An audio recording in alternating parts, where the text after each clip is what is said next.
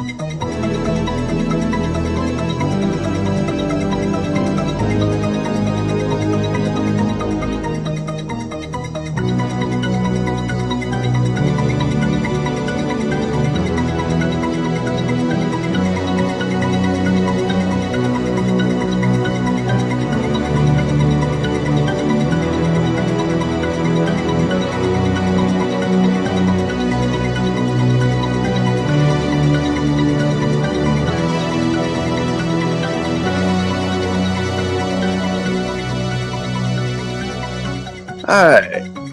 Welcome to the Film Effect Podcast. We take all things film to the full effect. I'm Ed. That's my cinematic life mate, Sean. Good morning, Film Effect.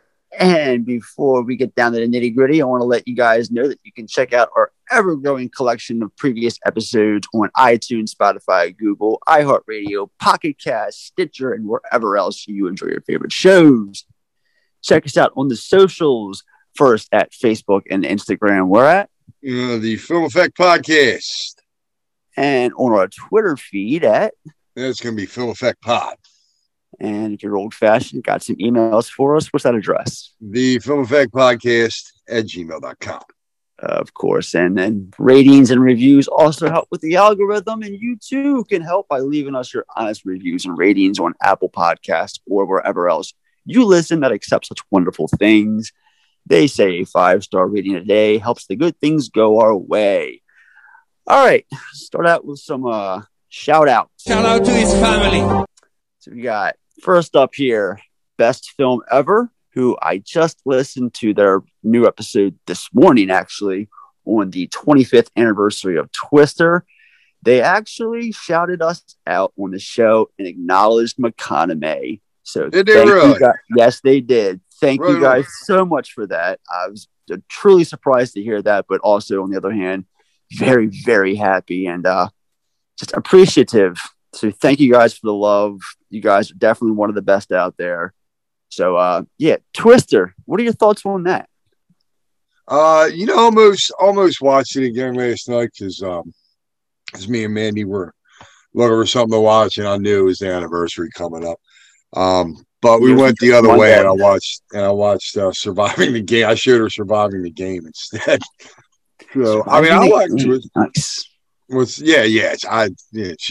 She dug it. It's a nice little slice of 90 schlock cheese.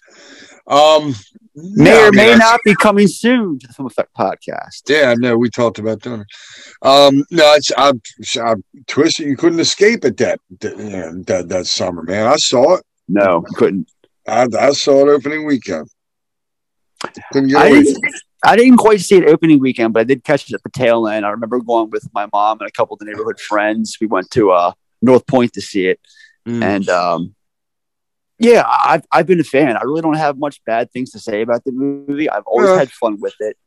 I haven't watched it in quite some time. I owe it a rewatch. Just real quick, loose memories when it comes to that movie is when it first came out on VHS. I remember buying it, and my 7th grade science teacher wanted me to bring it in for class, to watch it spread out over like 2 or 3 days. Yeah. And I remember bringing it in, and her like only concern being like cuss words and stuff. And I'm like, no, it's not that bad. The PG-13 ratings because of the intensity and all that. It's not that many cusses, dude. seventh grade version of me was cringing at almost every other sentence with the shit drops and all these like cusses and stuff. But we made it through. To my surprise, I was expecting her to like just pull the tape out after the first half hour, but no, we watched the damn thing over 2 or 3 days. Like I said, it was fun, good times. I just remember, well, they had to recrop the version because they got that scene where Philip Seymour Hoffman's twigging berries are kind of sitting out of his shorts. You know about that? Yeah, right? The balls crop after. They cropped that scene where he's on a lawn chair because his scrotum's hanging out of his shorts. Yeah, I do remember. That was my first time seeing that dude too, and he like had an impact. I'm like, man, this guy. What's up with this dude? There's something about this guy I'm gonna keep an eye on. Yeah, that was my first time noticing Philip Seymour Hoffman. I believe it was mine too. I do believe it was mine. And just real quick before we go on, just the cast that movie features. Having not seen it in a while, I remember Alan Ruck being in that movie. Oh yeah. Sean Whalen, the Got Milk guy being in it. Philip Seymour Hoffman, of course. Carrie Elways. And what was Jake Busey's in it. He's a background character in the film. I know. Busey's one of Elways flunkies. Yeah. And then I forget the guy's name. He's a director too, but the guy that plays the piano in Eyes Wide Shut. What's his name? Oh, I knew you were talking about. I don't remember the guy's name though, but I knew who you're talking about. I want to say Josh Charles, but that's not it. No, it's not Josh Charles. He's Baltimore represent. I don't know. But you know what I'm talking about, right? They got it that tells Tom Cruise Fiorello's the password. Here's a sex party. Yeah, I got the guy's face in my head right now. I just don't know his name. Yeah, he's a director too. He was in a really interesting film I saw with Jeremy London. Nonetheless, it's a film I caught one time called Human Vessels, where the two of them are like EMTs, but they're fucking drug addicts. So they're like just snorting heroin and eating ecstasy the whole time they're out riding ambulance. Oh, wow. Yeah, it's called Human Vessels. And it's the guy's first name is Todd. It's Todd something, right?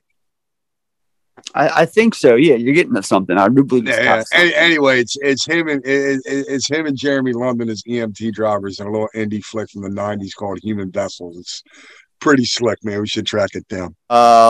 Todd Field. Todd Field, that's it. We have a winner. He directed Little Children. That's it. Yeah. Getting back to the shout outs here, we got The Rewatchables, who cover Lethal Weapon 2 this week. One of my least favorite sequels ever. We Hate Movies, who covered the Simpsons movie this week. Don't they show Bart Simpson's junk in that movie?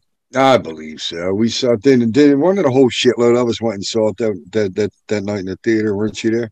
I went with Venker for the midnight screening when it came out, and the projector broke, and they split us up. All right, no, I was. I don't think you were with us. I don't think. No, what Matt? Yeah, because Matt and Jen were with us too, right? Maybe. I know me and Lauren were there. Joe was there, of course, and then the projector before the film started, but they broke and they split us up into 2 theaters. Like we waited like an hour. The film was supposed to start at midnight. It didn't start till like 1 a.m. almost. Wow, I remember seeing it with a group, and I remember Venker being with it, but I don't know if they did. But he probably saw it 19 times that weekend. So. Oh yeah, you know Venker saw it 19 times. He's the biggest Simpsons fan I know. Yeah. So, the Paul and Griff Show, who covered Con Air this week, and Page Avenue Crew, Story of the Year. Even if you're not a fan of their music, those dudes are the funniest, and I love listening to them when I'm doing episode prep every Friday. We charted 120 this week in the US, 182, ironically enough, in Australia. And shout out to our new listeners from Croatia, Portugal, Iran, and Chile. Sweet Jesus. Yeah, man, definitely. Also, we forgot to do it in the last episode, and I wanted to make sure we did it this time. Want to mention that we have a merch store. You can find that. Where at, Sean? Was it TeePublic, right? TeePublic.com/ with 2 E's. Yeah. / the -film -effect -podcast. And you can find everything from t-shirts to hoodies to onesies to tote bags to mugs to tapestries to flags to banners to stickers. They got so much, and we have various selections of designs to choose from, including our limited edition montage design that we've mentioned on the show so much. Yeah, mine is actually set for delivery this afternoon. I checked it. Oh, wow. So you'll be getting yours in a couple of days. Nah, I'm getting mine. Yeah, mine will be here today. I checked while I was making the coffee. Oh, it wasn't there yet. Cool. Yeah, I'm going to order mine tomorrow, so can't wait. Yeah, my last time it got scanned out of Jersey last night, so it'll be here sometime today. It'll be here today or tomorrow, definitely. Then cool. Yeah, it should come out of Texas. It's supposed to be here. I mean, they're pretty accurate every time they come when they're going to deliver. They deliver that day. My mom got both of her things the day it was expected. So, yeah, man. And I know people are getting it because Nick Browneller, he got his shirt. I saw the pictures. Mike Skierski came in Monday, but he didn't get a chance to put it on and send me. He just sent me a photo of the shirt as soon as he opened it up on his way out for work. But his is the one that got delayed a little bit, but he finally got his. So yeah, guys, he's gonna send me a pic, and I'm gonna tag him when he does. You guys get the merch and make sure you take pictures and send it to our Instagram page.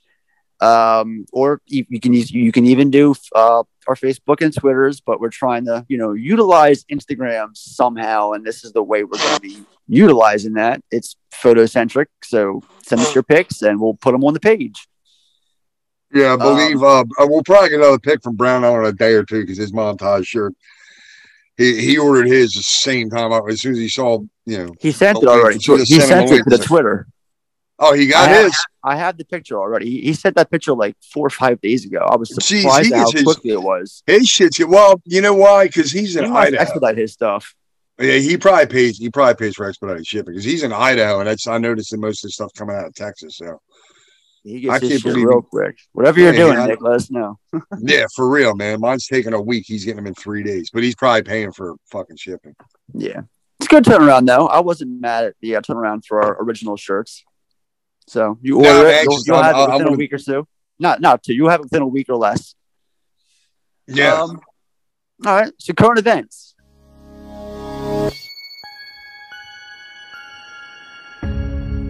Got a couple. First and foremost, the trailer drop for Venom, Let There Be Carnage. That was funny, man. I have one gripe, and it's not even about the trailer itself. It's about the movie in general. Missed opportunity with the title unless the film itself leads to the actual Maximum Carnage event, because Maximum Carnage, where this storyline spawned from, was huge in the early 90s. Do you remember it? I do. I wasn't an avid reader, but I remember it. Yeah, I remember it. The comic crossover. I had the Super Nintendo version of the video game that had the red I remember that. So yeah, it was a huge event, and like I said, unless this is leading to something that actually is Maximum Carnage, I just feel like this should have been called Venom Maximum Carnage. But again, I haven't seen the film, so maybe it's going to lead into something bigger. I really like Venom, man. It took a bad rap. I had fucking fun with it. I think it hit the right tone. I mean, yeah, naturally everybody was disappointed because they wanted Carnage as your villain, but let's face it, we got to set Eddie Brock up before you bring in the famous, Heavy, which did a good job. And I was reading an interview with Circus the other day after the trailer drop where he said, this is, at this point now, Venom and Eddie are been like together like a year and a half. They're at the odd couple point in their relationship, trying to figure out how to cohabitate that little apartment, because he's fixing him breakfast. Bon appetit. Yeah. And the gag when he goes into the convenience store with the. I said, hi, Mrs. Chen. Yeah. I like the way he talks. I am happy to eat, Mrs. Chen. Yeah. I had to watch the trailer a couple times for that to grow on me. At first, I was like, "Oh Christ, he has his own personality." But now it's like, but it's not Hardy doing the voice too. So because Hardy's all in on this character, man. He's like all about. Oh, yeah, he's involved with development every step of the way. So he's like, he developed Venom. And now that Venom's established, that's what I'm looking forward to, is seeing the dichotomy between the two of them. Right. I just like the way he talks. I said, hi, Mrs. Chen. I'm happy to eat, Mrs. Chen. See, I'll be looking out for that this fall. I'm excited to see it. So yeah. I mean, the first one wasn't that bad. I wasn't mad. No, it was fun, man. Yeah. I have to rewatch it. I haven't seen it since it first came out, but I liked it. And second, have you been following this Hollywood Foreign Press and Golden Globes? Well, I mean, I told you we talked about we were goofing on the whatever the first time we were talking about the award show. Maybe it was the Golden Globes. Yeah. We were talking about how they zoomed everything in. I told you they were like during the presentation, they were fucking joking on not being diverse enough. So those grumblings have been going around for a little bit. It wasn't the Oscars. Yeah. It was the Golden Globes that I watched where, throughout their, banter, Tina Fey and Amy Poehler were calling out the lack of diversity in the HFPA.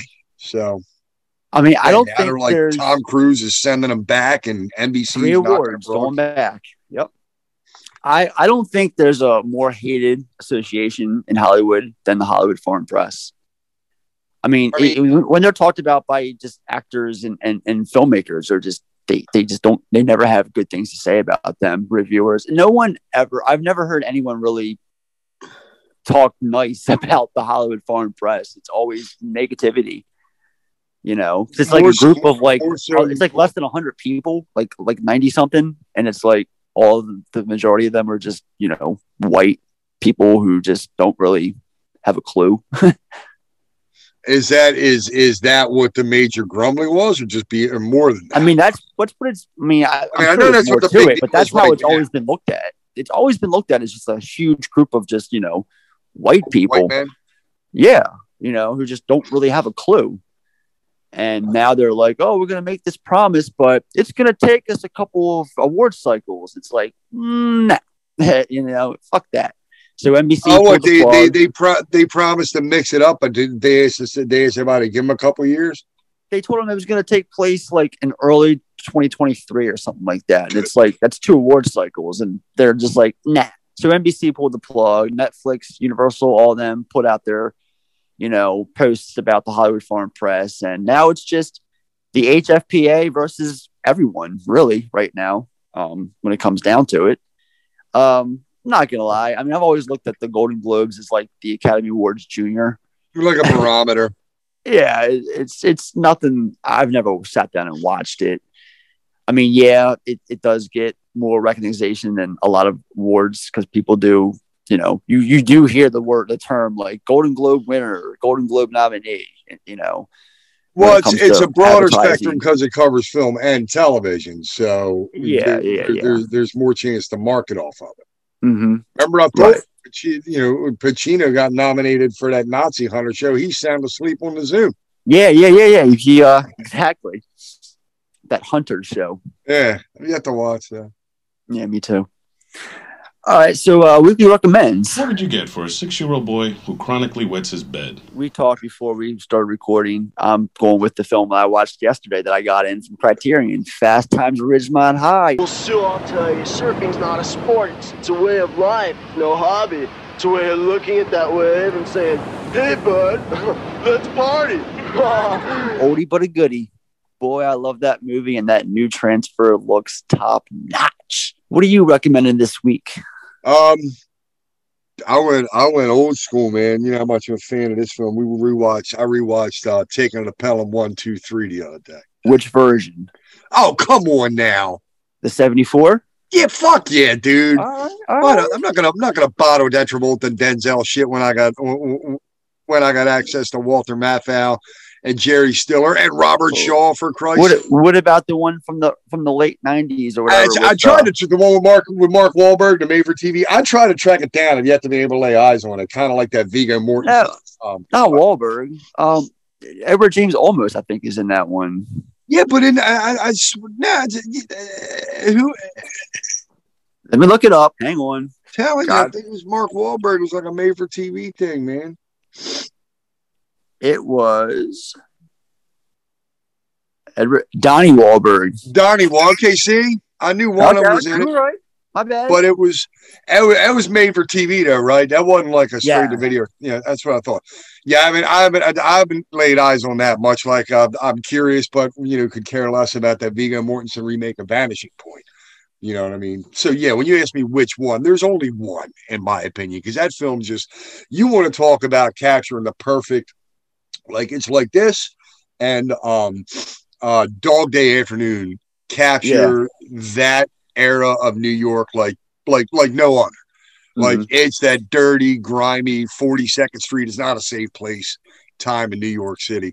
And, you know, you don't really think of Walter Matthau as a lead in like an action or a thriller, but it makes it work, man. Zach Garber's just a funny character.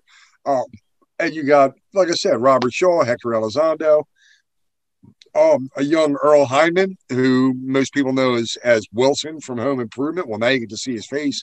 He's one of Martin Balsam and his little, sneeze that stayed crux of the film. Love that movie, man. Joe Sargent's taking it to Pelham 1, 2, 3. Give it, pull the trigger on it, gang. I believe it's on HBO Max. I got the DVD, but I watched it in high def on Max. Just watched it the other day. Good show. Nice. All right. Deshaun. Yeah. You don't know what death is. This is 1981's Halloween 2. I shot him 6 times. I shot him in the heart. This man, he's not human. Universal Pictures presents Halloween 2. More of the Night He Came Home. Who is it?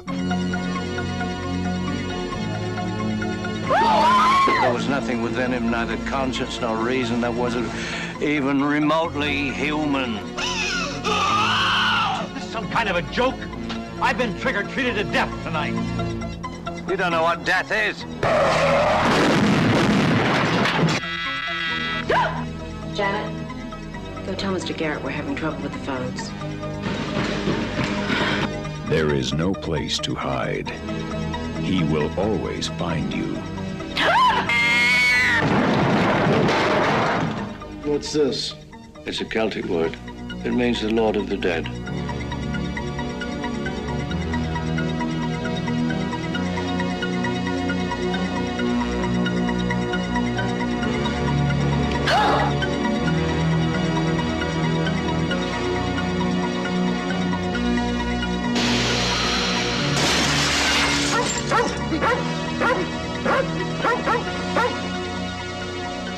Mr. Garrett?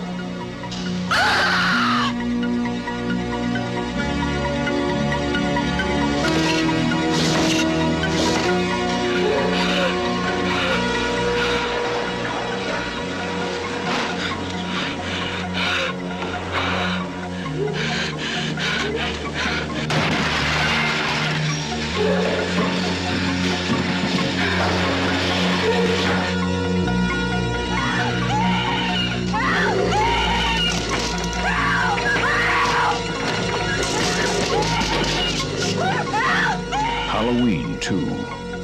More of the Night He Came Home. Previously on the show. In 1963, 6-year-old Michael Myers killed his older sister Judith after the world's quickest game of hanky-panky with her boyfriend. Then, 15 years later, it's Halloween 1978, and Myers is now 21 years old and hungry for revenge. So he escapes and puts those self-taught driving skills to the test and escapes with Nurse Chambers' car and hightails it back to his hometown of Haddonfield, Illinois. But first, he'll need some new clothes, so he murders a tow truck driver or mechanic for his clothes and then breaks into a hardware store for a white Captain Kirk mask and some rope. He spends Halloween stalking 17-year-old Laurie Strode with her friends, eventually killing her friends. He then attacks Laurie. He chases Laurie. He's stabbed in the eye by Laurie. He's shot 6 times by Dr. Loomis. He gets up and escapes into the dark Halloween night. Enter this film. It's your first time viewings. It's just that. You see, this is actually my first time. No, it's my first time since my first time.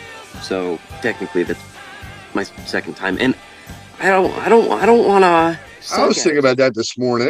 I would imagine it was probably on a cable run when I was in middle school. I probably caught it on like HBO or something.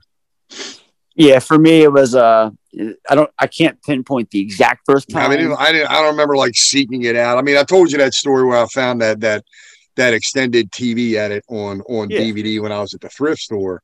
But I never actively sought it out. You know, yeah, like I said, I don't own it. It was an up all night staple, which means I was on countless times, like when I was little, when like USA and Right. Nightmare Theater and stuff. Yeah, I remember. I know I saw this before the original because I remember the original being a late bloomer for me, and I discussed that in the last episode. So I definitely saw this before the first, and it was a cable TV thing that was always on when horror was playing.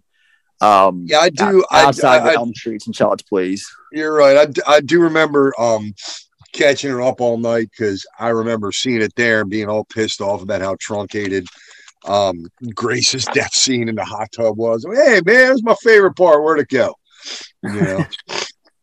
So yeah, that would definitely be, you know, for me. Story time. Tell me a story. Wait. Like my story? No, not your story. A story. Since you can't keep your mouth shut long enough for me to read my paper, tell me a story. I don't think I know any stories. You don't know any stories? No. All right, I'll tell you a story. This is a newspaper, right? It's 90% bullshit, but it's entertaining. That's why I read it, because it entertains me. You won't let me read it. So you entertain me with your bullshit. Tell me a story right now. Go. So it's a personal one with this. When I watch this movie or think about it, I automatically am taken back to like when I was younger. Every Halloween weekend, my grandparents would take me and Andrew camping up in Gettysburg for the weekend. And they had like a haunted house and trick-or-treating on Saturday. And it was just, you know, a fun thing to do Friday to Sunday. And it was always the weekend before Halloween fell. And one particular year that we went, I remember I just have memories of a particular night and watching this in the camper on the TV. And I don't know, it just gives me a genuine Halloween feel whenever I see it. It takes me back to that night, everyone out by the campfire, my stupid little redhead ass inside the camper watching a horror movie, and it being this because it was probably on either USA or TNT or whatever local cable station they had on. But I do remember watching this inside of my grandparents' RV Halloween weekend. Can't tell you the year. It was early 90s, something like that. But I was very young. So that's a personal story that I have for this. Do you have any? No, not really. I mean, listen, I've seen it a bunch of times, but there's nothing that really stands out about a particular viewing. It was just, you know, a slasher sequel. You know, picked right up where the last one left off. I thought it was one of the first times I'd seen, or that I recall seeing that. I'm like, oh wow, we just like literally just jump right in where I was at the end of the last one. So I remember that, you know, being a little bit of a sticking point for me, like making a bit of an impact. You know, but yeah, nothing. Like I said, I probably caught a bunch of, caught it on cable. I know I saw it unedited, probably on, you know, HBO or Showtime. Yeah. You know, dipped in and out bits and pieces of those, you know, TV edits naturally. And I mean, the other, Monday's rewatch for me was the first time in Christ, I can't tell you how long, 10 years. Oh, yeah. Yeah. Oh, wow. I mean, it's, you know, I'd seen it so much, and I remember what I, you know, there's a couple things that I picked up, at least one scene in particular we're going to talk about, that I didn't realize took place in the sequel, and it's an iconic scene. So that, you know, kind of speaks for it. And I guess you're going to get into which parts, you know, or which scenes Carpenter is actually responsible for, because I know he came back. Oh, yeah. Mm-hmm. You know, a little bit. I've got that. Yeah. But yeah, that's it, man. I mean, like I said, there's not really any one particular instance that stands out to me. Well, speaking of Carpenter, that brings us to our exclusive category for these Halloween films, and that is The Blackest Eyes, The Devil's Eyes. The Blackest Eyes, The Devil's Eyes. And what I'm going to do with this category for the rest of the series is going to tell a story behind this particular sequel and kind of like tell you about the why and everything, you know, why there's a sequel, where it came from, the background behind it before we get into the actual film. Because I feel like every entry of this franchise has a story to it, honestly. And this one's a pretty good one. I don't know if you guys know the story behind this, but so 78 Halloween comes out. Huge success. We talked about that in the last episode. Big numbers for the movie compared to the low $325,000 budget that it was given. And made one of the probably the most successful horror film up until the Blair Witch Project, I believe is the stat. And going back to this time and era, obviously producer Urban Yablans and Mustafa Akkad wanted the sequel, but Carpenter was pretty much like, guys, I produced a film for you. It had a beginning, middle, and end. And yeah, I've got, this film I want to do next called The Fog that, I'm going to, basically he was doing The Fog, writing that and prepping that, and not really prepping. He was kind of like in early development of the film and writing it, the screenplay. And he was talking to producer Urban Yablans about it. Well, Urban's like, okay, we'll go to, thinking that they were going to be in business together or staying in business together. He was like, okay, we'll produce this Fog movie, but then we need you to come back and do this Halloween too. Well, from that conversation to another meeting in that time span, Carpenter basically went and made a 2-picture deal with Avco Embassy Pictures to do The Fog and Escape from New York. And this got back to Irwin, who was under the impression that they were going to do The Fog together, wasn't happy. Took Carpenter to court, and the result of that court was Halloween 2. Basically, the judge ordered, you have, I don't know the exact details, but more or less, he made a verbal commitment. There was an obligation to. There might even been an actual signed agreement. I can't remember, but because I'm actually telling the story off my memory because I've heard the story so many times. Basically, what happened now is the judge ordered that he had to come back and at least write the movie.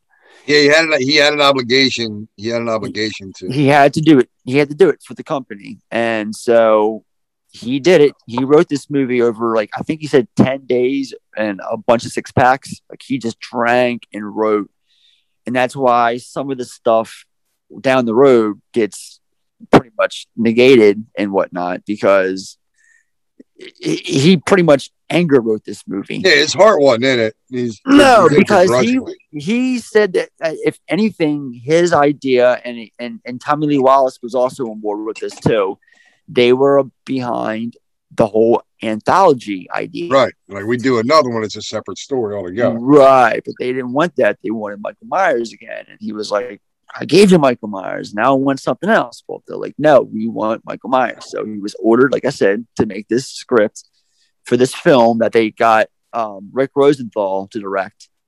And that is Halloween 2. And then after it came out, the test screenings and whatnot, that's where Carpenter came back into the fray, because they weren't happy with, you got to remember this, 1981. It was 3 years since the original, and the original was hardly any blood.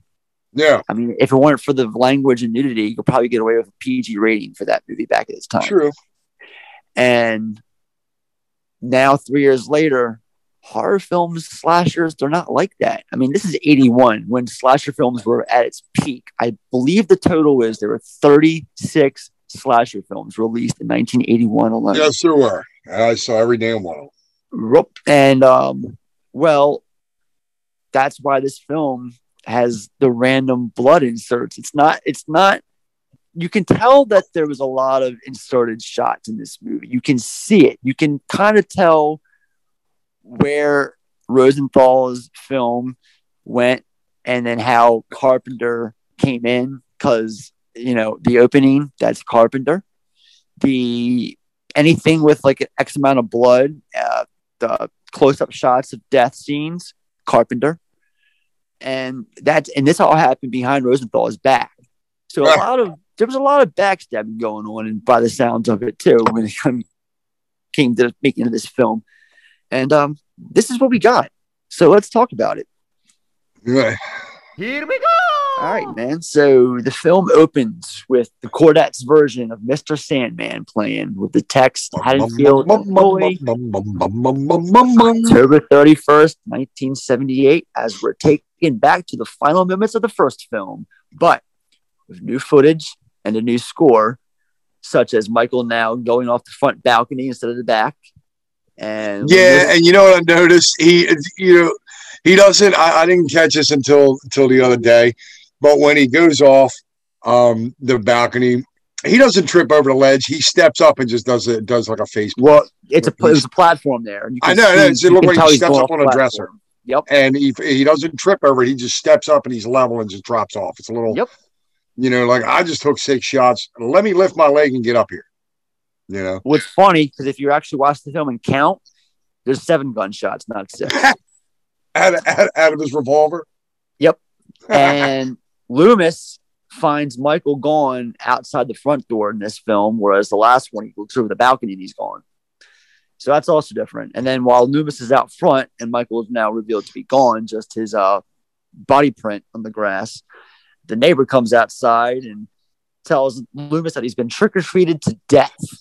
And then Loomis replies, "You don't know what death is." Yeah, you don't know what death is. The opening credits set to a cool pumpkin shot. What do you prefer, this one or the opening or the first one? I mean, I prefer the first one. It's obvious with that skull and the jack-o'-lantern. You could feel you're in for a different tone, especially the fact that this score is now played on a synthesizer. I'm not cool with that.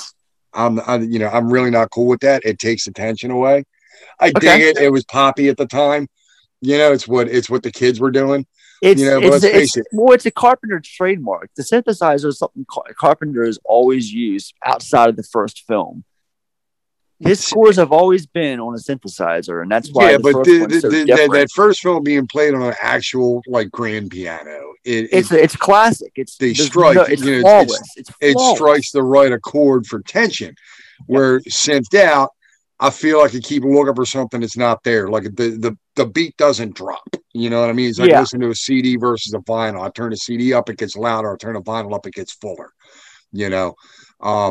So I can feel the difference between analog versus digital, and I don't know.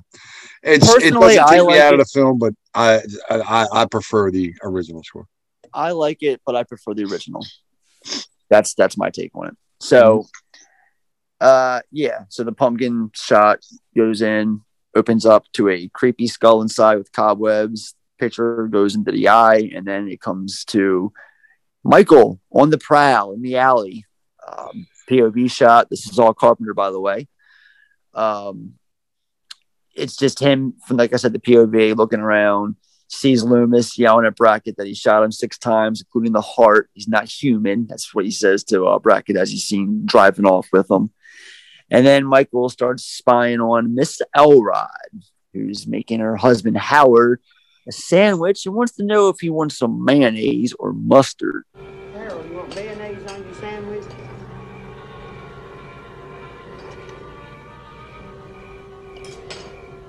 How about mustard? Yeah, meanwhile, Howard's watching Night of the Living Dead, and this is the scene I was talking about, where, like, for whatever reason, it's iconic because he gets his famous, butcher knife, and I always thought it took place in the first one.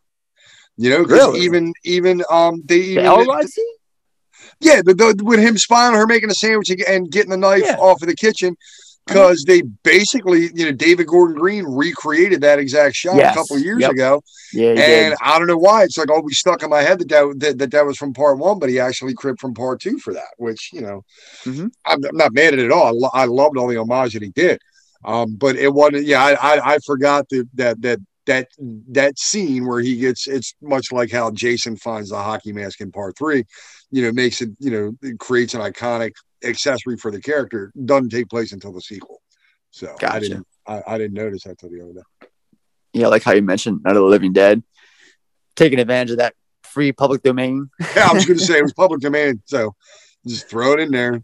See, it's cool. You see Michael in the background take the knife from the carving board, and then he walks away. One thing I noticed here is that his mask is slightly different in this one. The paint job, you can see it in the background because his neck has the flesh paint on it. And he goes and she finds the bloody, the blood all over the place and freaks out. Funny story, the guy I always mentioned from Horror's Hollow Grounds, Sean Clark. He owns that. He owns that cutting board now. Does He was he really? he was filming an episode on Halloween too, and while he was there at the house, the old owner was. I think he passed away. He said because for years he wouldn't allow Sean or anyone to go film on his property, so he could never get footage there. But then he was there in the area, and the house was pretty much getting remodeled, and the old owner's daughter was there and let Sean come in and record the episode inside the house finally. And while he was there, he thought that the cutting board was getting taken away, and he was like, "Can I have this?" And she's like, "Sure." So he took it, and he had like Jamie Lee Curtis and the whole cast of Part 2 sign it. It's pretty cool. Huh. I like that story that he has it and shit. It's all autographed now. So I mean, he's got a lot of like videos. How can he be sure this guy still had the original cutting board? How's he know the guy didn't just replace the cutting board after so many years? Say that again. How is he 100% that that's the screen used cutting board? Like if the owner of the house is dead, how could he not attest to the fact that sometime in 1987? Because the old owner's daughter was there and she confirmed, everything was and you could just tell from it being the look and you can I'm see just all saying, the like she was like, Dad never bought a new cutting board after 81, so. Because it's a special, you can tell it's the same one because it's a pull out. It's a special pull out cutting board from the drawer. Oh yeah, okay. And you can, there's no doubt that it's the original that he has. So, then we see that the next door neighbor, Alice, she can hear Mrs. Elrod screaming. So she goes to check and yell and hears nothing. So she goes back in. She's talking to her friend on the phone, who tells her about all the murders and that the killer's still on the loose. And she's being informed of this as Michael is seen entering the house in the background. And then she goes and checks to hear, a sound. And she walks into the front living room and bam, Michael literally jumps out in front of her and stabs her in the chest and blood splatters up. Again, this is all Carpenter. This was added in post, this death scene. Yeah, I had a feeling that little jump scare was Carpenter. Yeah, this whole sequence was just pops up out of the bottom of the frame. Yep. So then we see paramedics bringing out Laurie from the Doyle house. We're introduced here to Bud and Jimmy, as well as Jamie Lee Curtis's wig. Yeah, good old Leo Rossi is Bud, man. I remember that too. Yeah, Leo Rossi, definitely. I was a big Relentless fan growing up. I was gonna say, man, I love Relentless with Judd Nelson as a serial killer taunting the cop. Yeah, man. Who was it? Leo Rossi and Robert Loggia, wasn't it? Robert Loggia also, and Meg Foster was in it too. Yeah, Meg Foster, right. Yeah, Relentless, man. I ain't seen Relentless in a minute. I used to love that movie because I've never seen any of the sequels, but I've seen the original a lot. I didn't bother either because like the hook then was like Judd Nelson was your pretty boy, man. He was, he was your Brad Packer. You weren't expecting him to play against type. You know what I mean? So it was a little off-putting to see him play an unhinged killer. So that was my appeal. I must have watched that movie dozens of times. I just always remember when he just leaves a girl a voicemail, the message on the answer machine. He's like, I was calling to see if you were home. I have to kill you tonight. Yeah, that was always on Showtime when I was a kid. That's how I always saw it. Yes.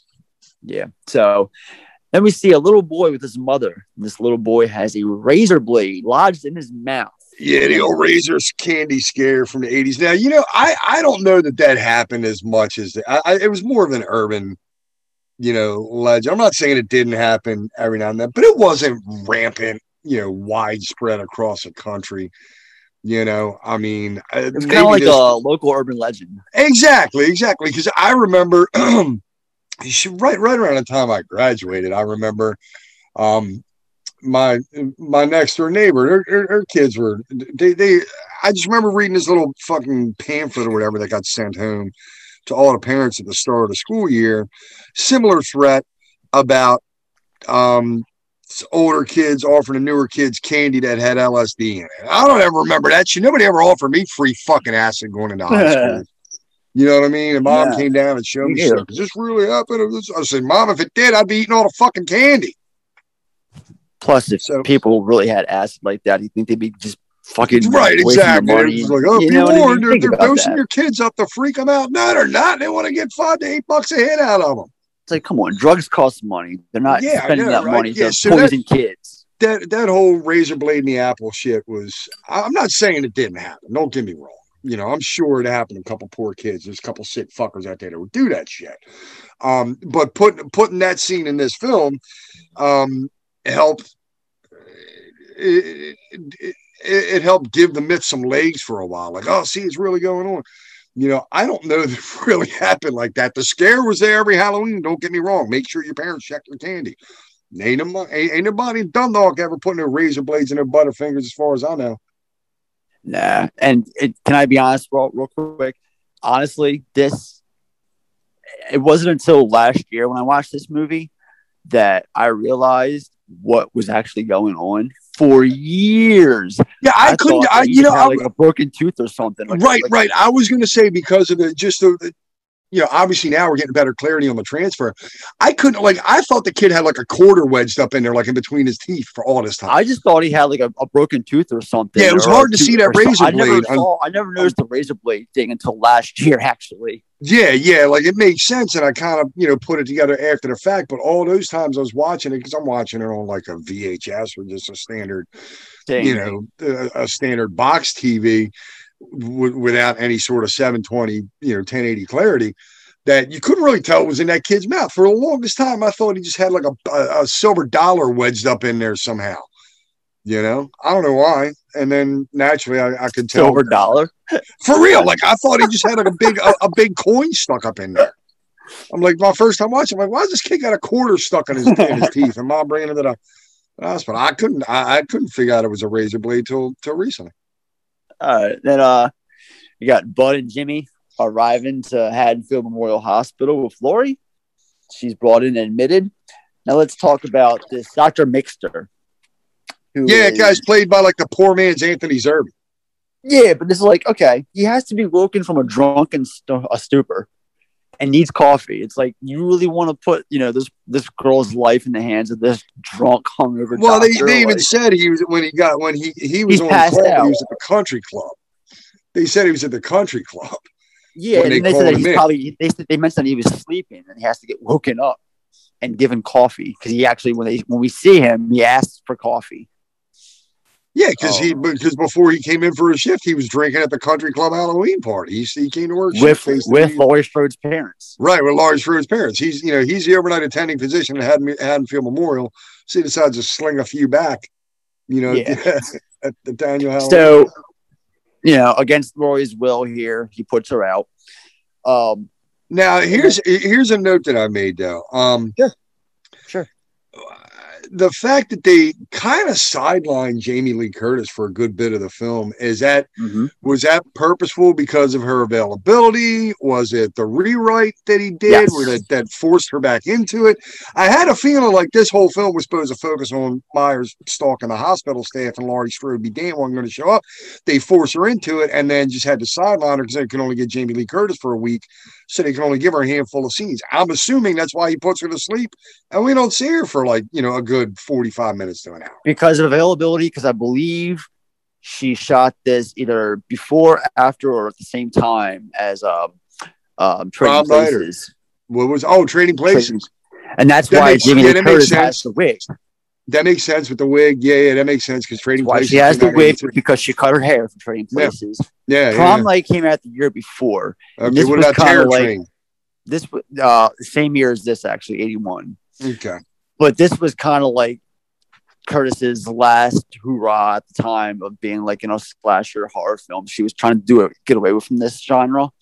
And this was kind of her swan song until X amount of years later. And I'm sure she did as a favor. Carpenter, helped launch her career. So they've been friends ever since. So, of course, why not come back for John and do him a solid?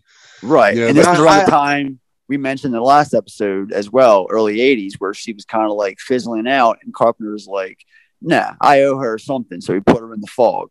Right. Gave her a decent role in The Fog. But yeah, like I said, I had a feeling that's why they literally shoot her up with Dorothy in scene 1 and sideline her for a bit is simply because she was kind of shoehorned into the story and they only had her for a limited, she was only available to shoot for them for, a short period of time. So they had to work around that. Not only that, her role overall in this film is just reduced, and you can tell, that they only had her for X amount of days. Yeah, it's fairly obvious. I mean, she pretty much shot all her shit in 2 nights. Oh yeah, absolutely.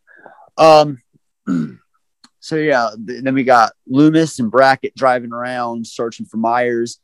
I want to note something. I don't know if it was in the first film. I don't think it was, but in this scene, and then this scene later on with Deputy Hunt and Loomis, there's this green light coming from the dash area in the cop cars that I've always kind of liked a lot. You notice the green light? It's kind of I did. I mean, it's more or less like an organic way to like the interior of the car. Yeah.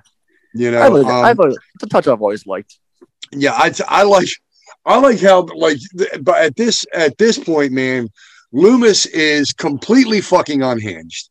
Yep. The guy is totally he's obsessed and lost his shit because he's not even paying attention to Brackett. Brackett's talking to him and he's all exasperated. He's like, I'll tell you this isn't a man. And he's talking to himself and shit. Yeah, he is. He's just he's literally, Loomis is now unhinged and obsessed with stopping, the machine that is Michael Myers.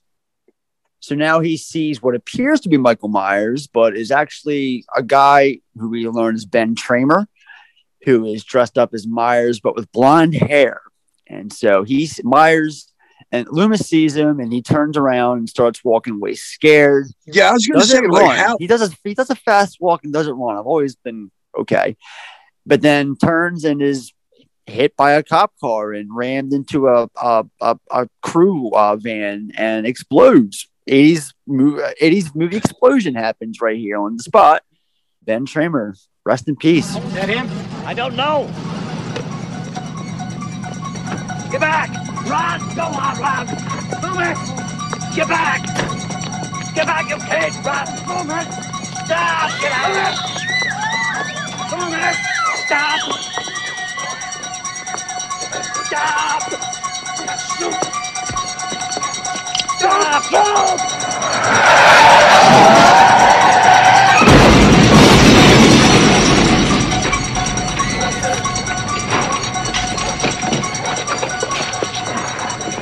Sheriff Brackett. He came out of nowhere. I couldn't stop. Is it him?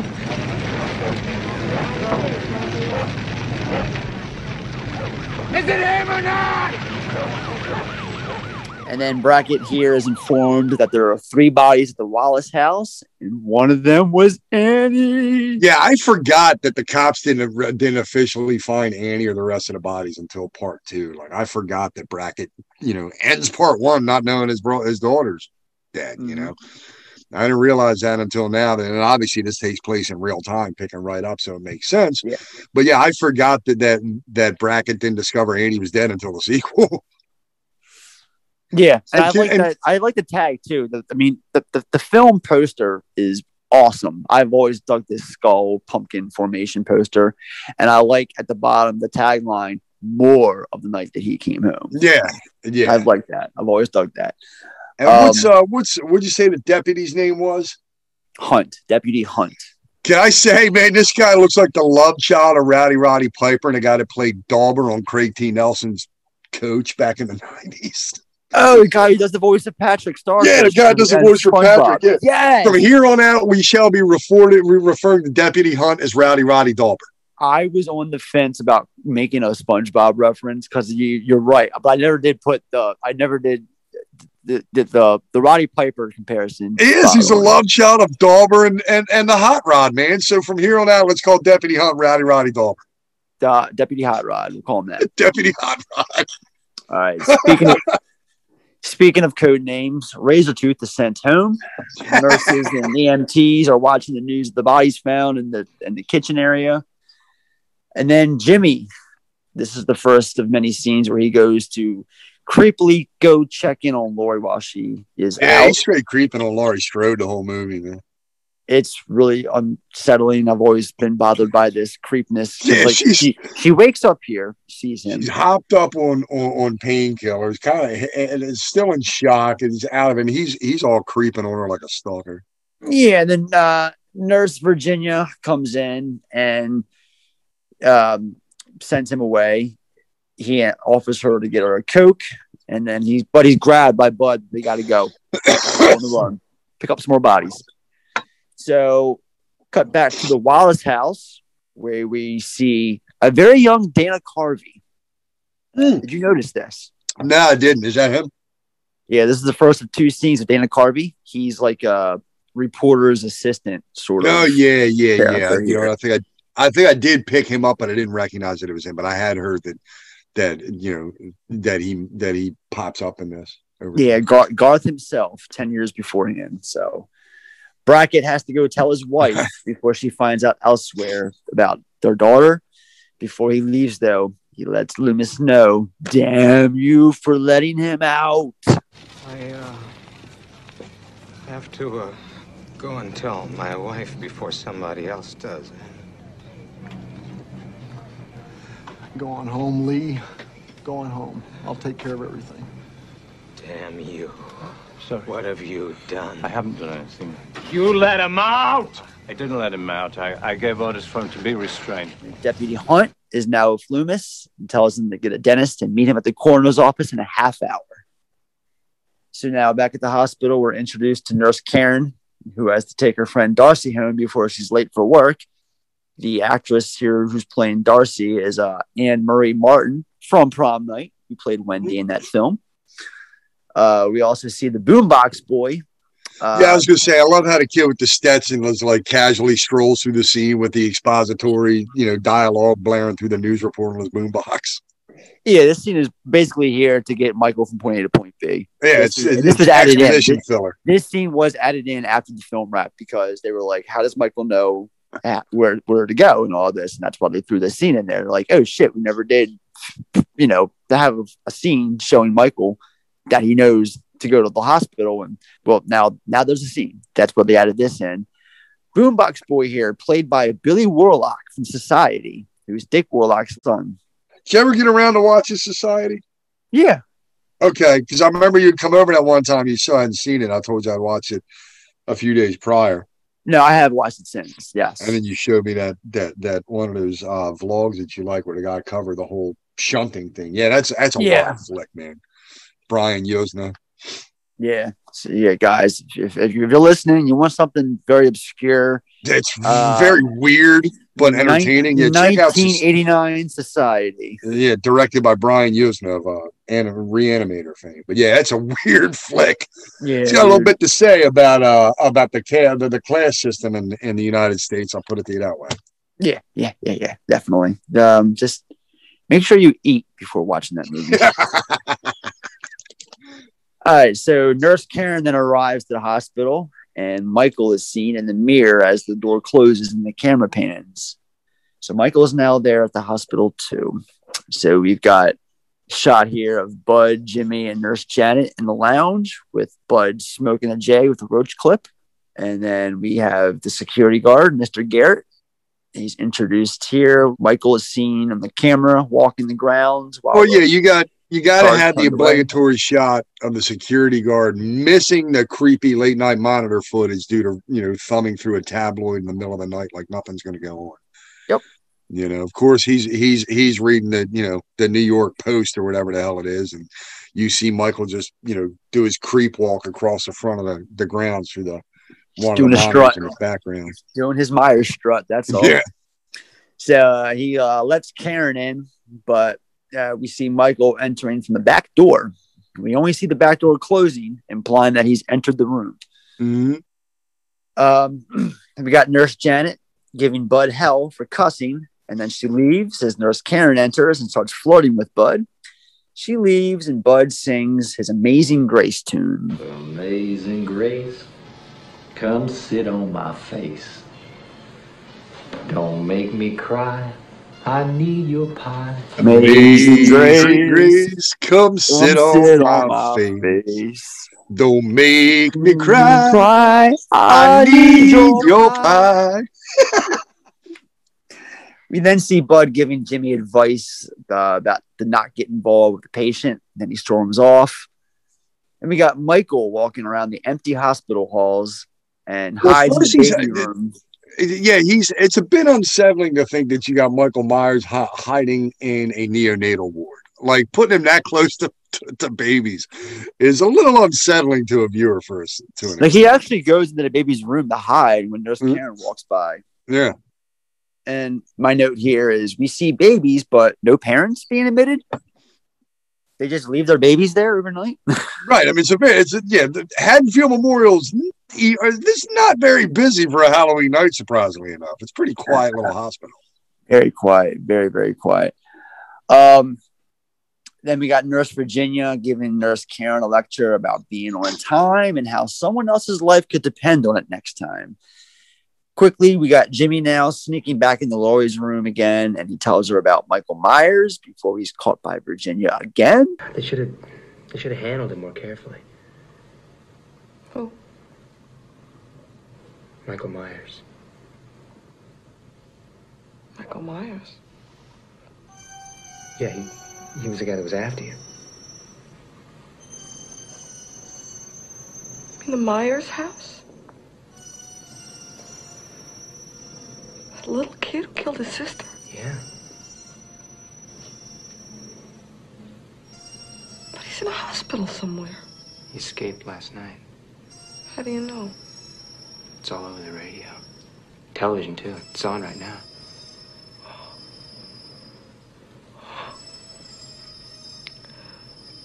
Why me? I mean, why me? Time's up, Jimmy. Let's go. Okay. And this is where Laurie finally puts it together. She just thought it was a fucking boogeyman. She didn't know what the fuck was going on in part one. Now she realized. Now she realized. Fully, but she's starting to realize it. Yes. No. In the first one, she was just in survival mode. She didn't know what the fucking thing was that was coming after her. Now she realizes that thing that she thought was a boogeyman is the legend of Michael Myers. That's when she realizes it, is when Jimmy tells her she's laying in that. Oh, yeah. Okay. Yeah. I'm thinking of something else. No clue that Myers had come home, let alone why he had come home. We all find that out later on. But this is when she finally realizes what the hell she was dealing with in the first one. Mm-hmm. Yeah. When he's kicked out, he lips to her that he'll be back. And Virginia's like, no, you won't. And then this is where she tells Laurie that her parents were at the same party as the doctor, but she can't get a hold of them. She tries again, but the phone lines are now down. And this is where we get the security guard, Mr. Garrett, checking around the back area of the hospital with Nurse Janet listening in on a walkie-talkie while he goes and looks around. And then after some scooping around, some looking here and there, he's finally killed. Death by hammerclaw. Yeah, right to the fucking forehead. This death scene has always given me a splitting headache. They're all week, folks, twice on Saturdays. Then we got the morgue scene. Victim appears to be around 17, 18, but Myers is 21. So it's not Michael, obviously. We know that, but now Loomis and company knows that person that was charcoal alive was not Michael Myers. And this is where we get Deputy Hunt. He reorders another sweep of the town, and Loomis thanks him for that. So we cut back to the Myers house, and it's being attacked by a mob of angry townspeople. This is where Loomis tells the deputy that one of them is butchered. This is I like what he said. He's Deputy Hunt's asking what's going on. He's like, "It's the tribe. One of the numbers was butchered. This is the wake." The tribe. One of their number was butchered. This is the wake. He's like fucking. Pleasance just ramps it up to 11. I mean, let's face it. The guy's definitely not like proud that this is his most iconic role because he's a classically trained actor, for Christ's sakes. The guy, of course. The guy worked with fucking Steve McQueen. But he knew in his, for lack of a better term, twilight years, that this was his bread and butter. that whether he liked it or not, he was going to keep slapping that fucking trench coat on, and going back to the well, because the money's good. So each time you see Loomis, he's just like more throughout the franchise. He just gets more and more unhinged about this obsession. Yeah. And this is where it's really starting to come into play. Where he's cracking up now because Myers is on the loose. Yeah, and you get this bit now. He pulls out his gun and tells the deputy it heightens my sense of security. Yeah. And outside, Hunt tells him that Haddonfield used to be a quiet town. When Loomis tells him the backstory again, in case fans of the first film forgot about this. Haddonfield was a pretty quiet town before tonight. The only gunshots you ever heard were start the track meet at the local high school. Yet one night in 1963, Michael Myers did murder his sister in that upstairs bedroom with a large butcher knife. I remember. On Halloween. I was 16 years old. It's his anniversary, Mr. Hunt. He came back. After 15 years? He waited with extraordinary patience.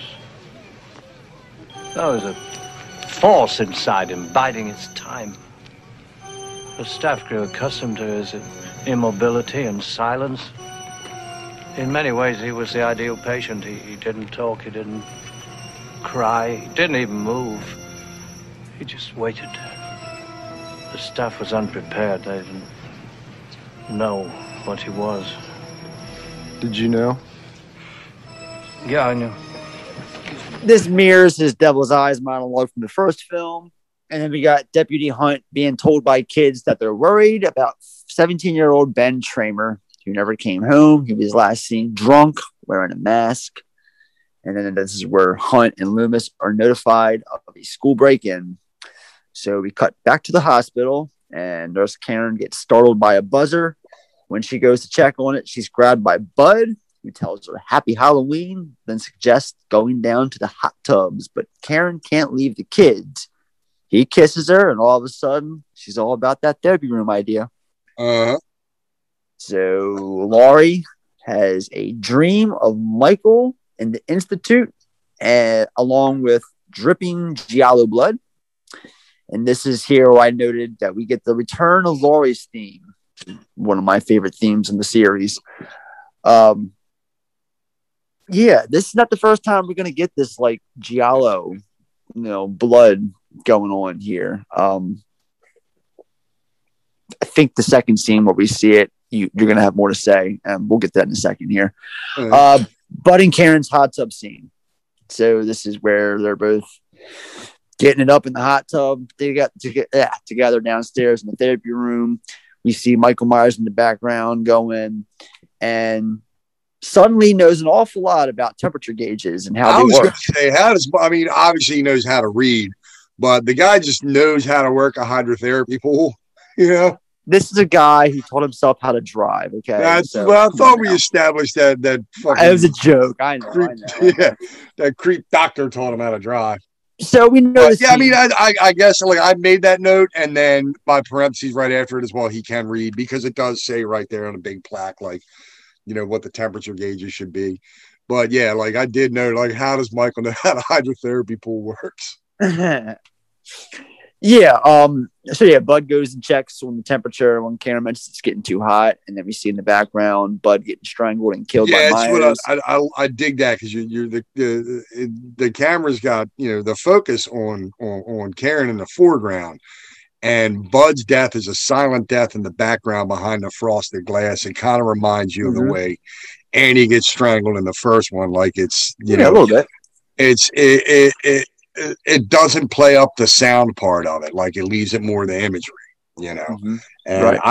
I dug that. I thought that was cool to have him little silent death in the background where it's not the forefront of the action, but it's going on and it catches your eye. I thought it was slick. Yeah, and I'd say for my money that this scene in particular is one that I think about when I think about this movie. When I think her death scene is one of my favorite in the whole franchise. Yeah. So yeah, Michael comes out to Karen. Karen thinks it's Bud. Karen apparently can't smell or even taste Michael's hand as she's kissing it and putting her his fingers all in her mouth and shit. And then she turns and realizes, oh shit, it's not Bud, it's Michael. And he gives her one of the most iconic death scenes of the franchise, like you just mentioned, with her head being, the temperature's turned all the way up to scalding hot. It's getting hotter and hotter as he's killing her. And he's just dunking her head and over and over 4 or 5 times. Until now, I guess this comes back into the, I guess this plays back into the supernatural, inhuman killing machine. But why is it boil the skin off of her face, but not his hand? Because this is Michael's hands. That's what I'm saying. It comes back to the, the suspension of disbelief. We have an unstoppable killing machine. He's not human, so temperature doesn't affect him the way it affects us mere mortals. No. I mean, think about it. The spoiler alert: the dude was burnt alive at the end of this film, but then his whole entire body turns up in sequels. It's like, what are we doing here? COD's printing money. That's what's going on. Oh yeah. And we'll learn about that more and more as we talk about this franchise. So then we have the classroom scene with Loomis, Hunt, and another deputy. They see a knife and a picture drawing of a family, and the knife's down where Laurie is. Where the sister is, Laurie, of course. And then Samhain is written on the chalkboard in blood. But yeah, I was going to say, I made note of that too, because he pronounces it all phonetically. Samhain. It's pronounced solid with a soft amateur way of pronouncing it. It's like, no, God damn it. The festival of Samhain. And the fact that they actually kept it in the actual end product is like, God. I know, because when I was younger, that was my first time seeing or hearing of it. So I always thought it was how it's pronounced. I felt like an idiot, because it's from our native tongue, man. It's Gaelic. You know what I mean? For the Druids. It's pronounced Samhain. Samhain, almost like Sawen. So that M is it's a soft M, and that's common in that tongue. Mm-hmm. Yeah. Samhain. Yeah, Samhain. I've always this is always it's enough to make your ears bleed if you know what you're listening for. Mm-hmm. So then Nurse Chambers arrives to take Loomis back to Smith's Grove by the governor with a marshal outside waiting for them. And I like it when she comes in, Loomis is like, oh, I didn't recognize you. It's like, wait a minute. We mean you didn't recognize her. You just saw her the other day. Just saw you yesterday. No, but I like how cocky he is. Like, she's all in a panic telling him all this shit. And he's just like, someone should have listened to me earlier. Yeah. he's gloating over the fact that he was right. He was. So then we got Jimmy return to Laurie yet again. This time he tells her that he's not going to let anything happen to her.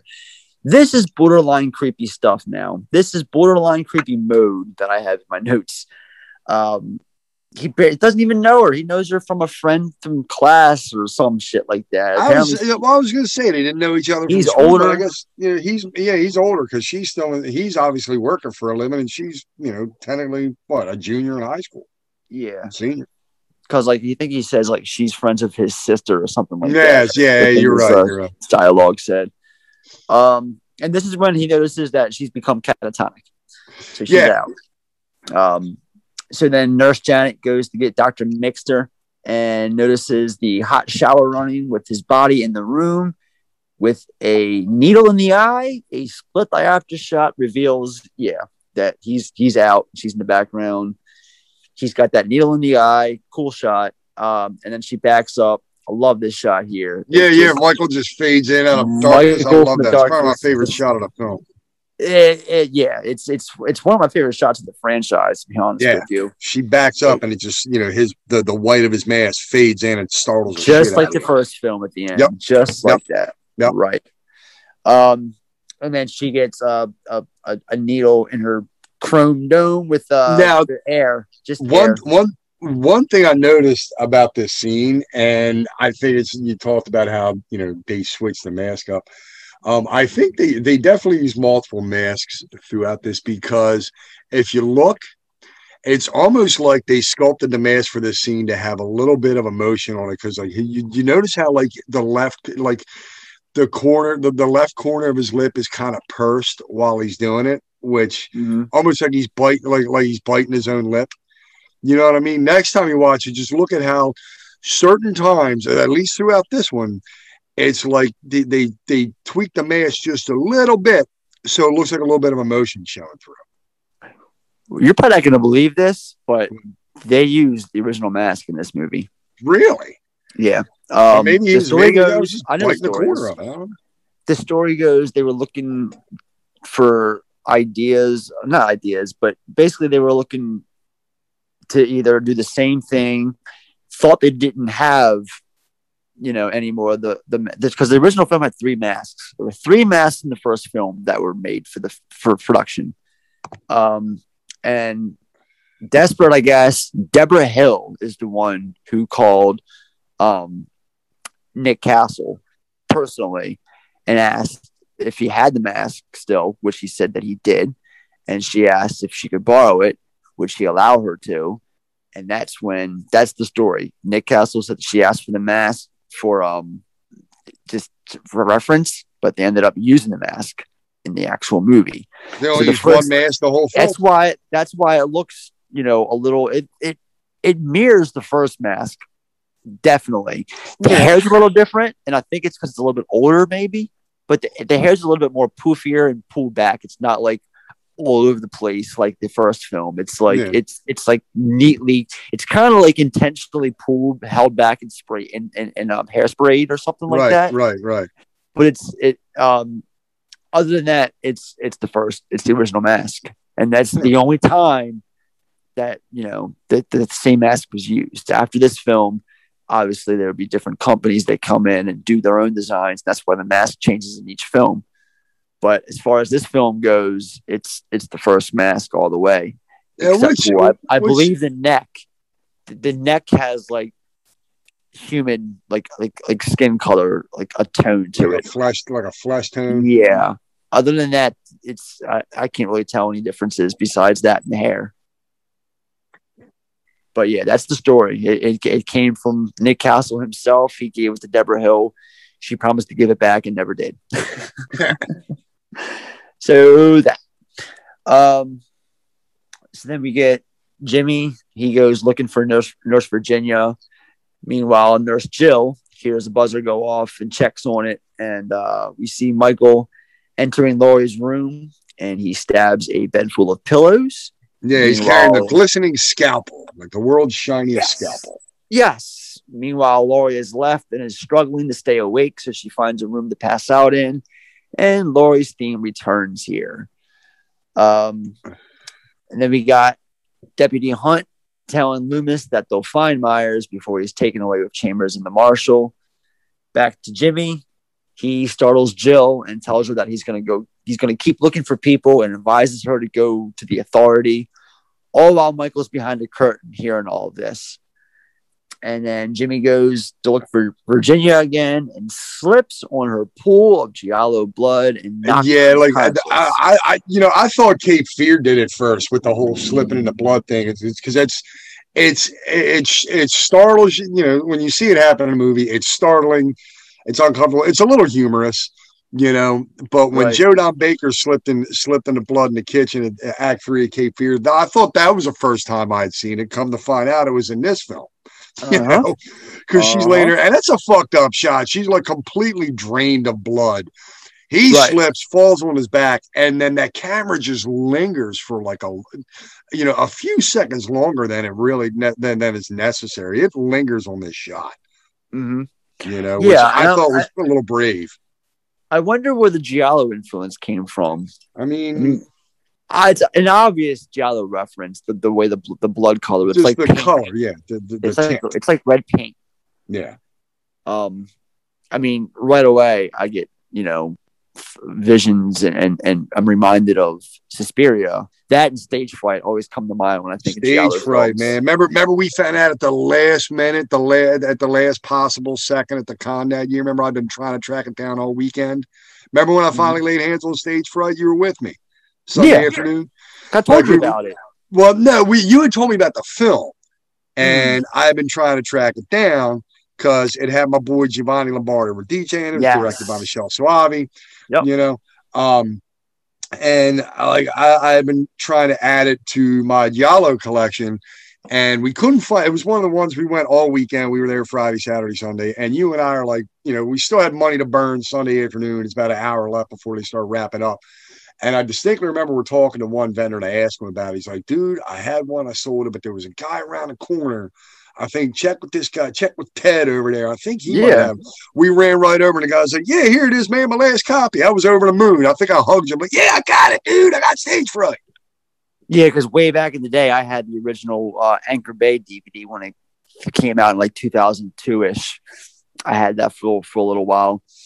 But that's I just watched that not too long ago, honestly. I actually and that reminds me too. I got to give you my Shudder login. I just did a Shudder account trial the other day, and that's on there. Oh, is it? Mm-hmm. Oh, real quick, real quick, Shudder. This season's Creep Show is awesome, and there's an episode with Ted Raimi that was directed by Nicotero.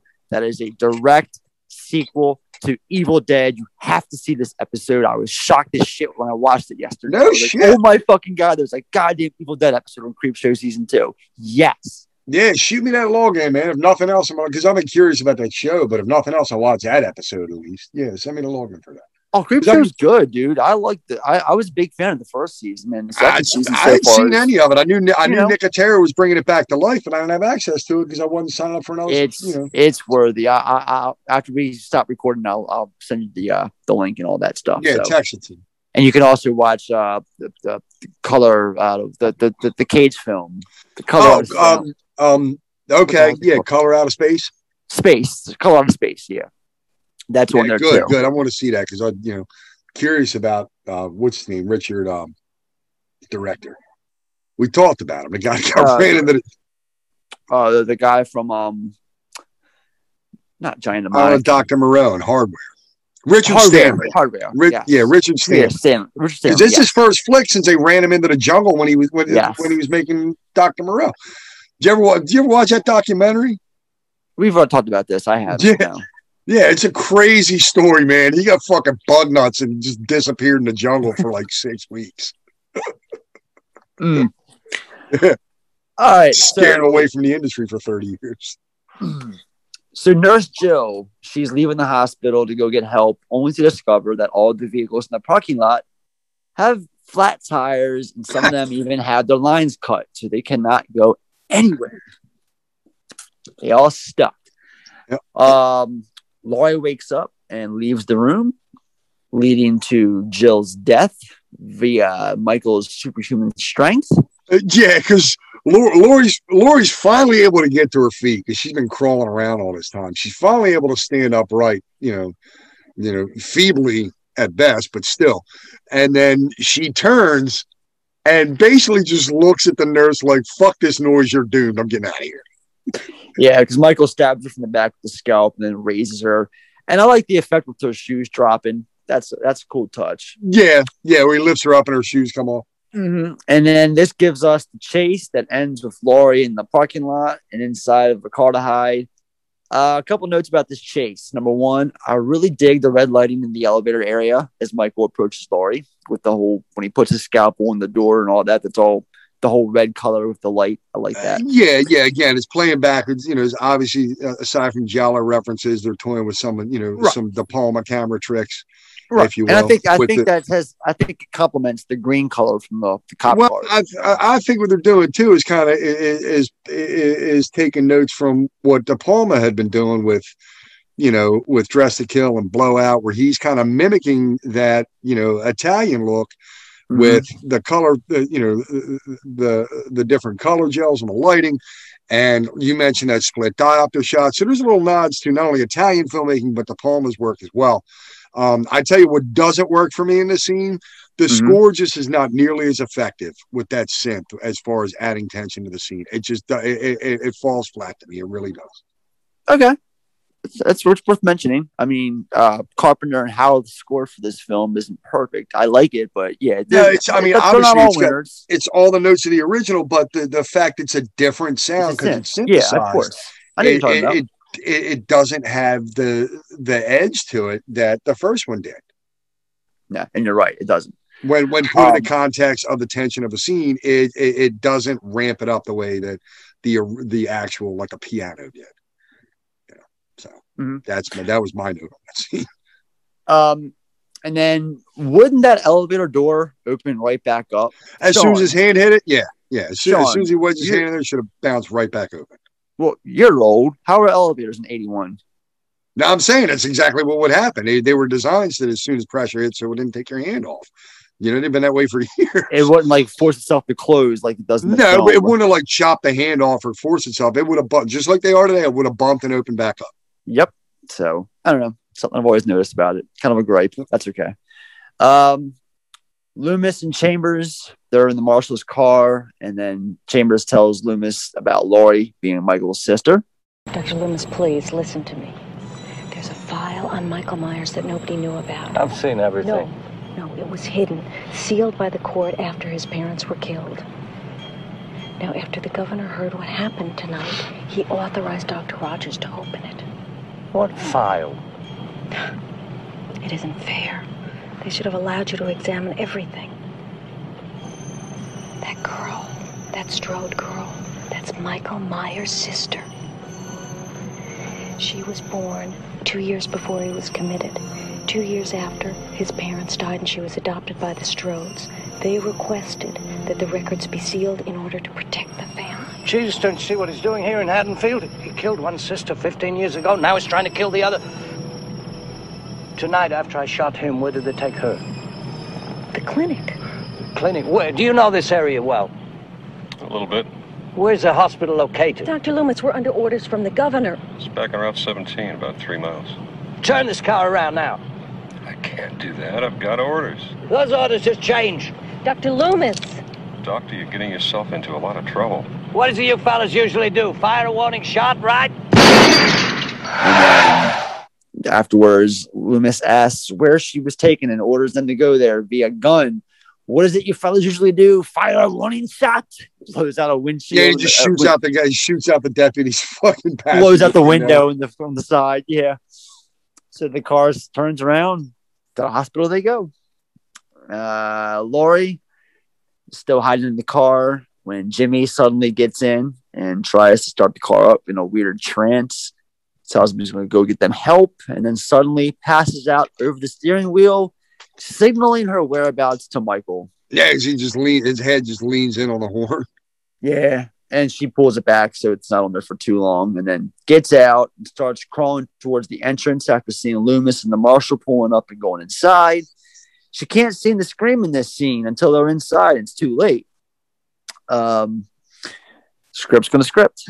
Michael, yeah, but I will say, like, this scene, like, and the whole parking lot scene with Laurie, Jamie Lee Curtis is like really selling, like she's doing a good job in that state of panic. Like, it's powerful, I'll give you that. You know what I mean? Right. She looks fucking terrified and petrified. So yeah, she may have got called in, you know, for a couple days when she wasn't expecting to have to go to work. But when she did show up to work, man, did she put in the fucking work. You know what right. I mean? Okay. So Michael suddenly appears outside now and slowly starts giving chase to Laurie, who makes it to the door screaming and is eventually let inside by Loomis. And then Michael just walks right through walks straight through the glass. Casual walks. Boom. Just walks. He doesn't like run at it. He just slow walk. He just walks right through it. His body pressure's enough to just shatter the glass, and it's shards of glass too. It's not like that speckled glass that, like, when it shatters, it crumbles into a million pieces. There's big old chunks of glass. Michael just walks right through it. So yeah, the Loomis shoots Michael some more. And plays dead. Count. So at this point, Michael's now taken 13 fucking shots throughout the course of 2 movies in one night. No medical attention whatsoever. Because he's no human. Yeah. He's the boogeyman. From Samhain. From Sam Hain. Sam Hain. So, let's see here. Loomis. Yeah, so the Michael's playing dead, and the marshal goes and checks on him. And Loomis tells him to get away. And Loomis knows better. Boom. Michael jumps up, grabs the marshal, slits his throat. This was added from Carpenter as well, because originally I believe he was just stabbed or something. And then when Carpenter did the reshoots, he had the angle or whatever. I don't know what he did, but he inserted or changed it up so that the guy's throat gets slit. And you can kind of see it with the edit. You can tell that it's the added scene when if you pay close attention, you can see it. So yeah, that's new as well. And then Loomis orders Nurse Chambers to go outside to the radio and get some help. Meanwhile, Loomis and Laurie, they're basically chased into the operating room by Michael, where Loomis ends up shooting out both of Michael's eyes, turning on all the gas in the room. And this shot here is like iconic with the bleeding eyes. I mean, they sell masks like this for part 2 with like the bleeding eyes look and him just like blindly swinging around. I'd say outside of the hot tub scene, this is my second most remembered scene is Michael blindly swinging his just scalp like swinging. Blindly swinging at both of them. They're making noises to get them away. And basically Loomis just turns on all of the gas in the room, orders Laurie out, and just takes his Zippo out and lights it. It's time, Michael.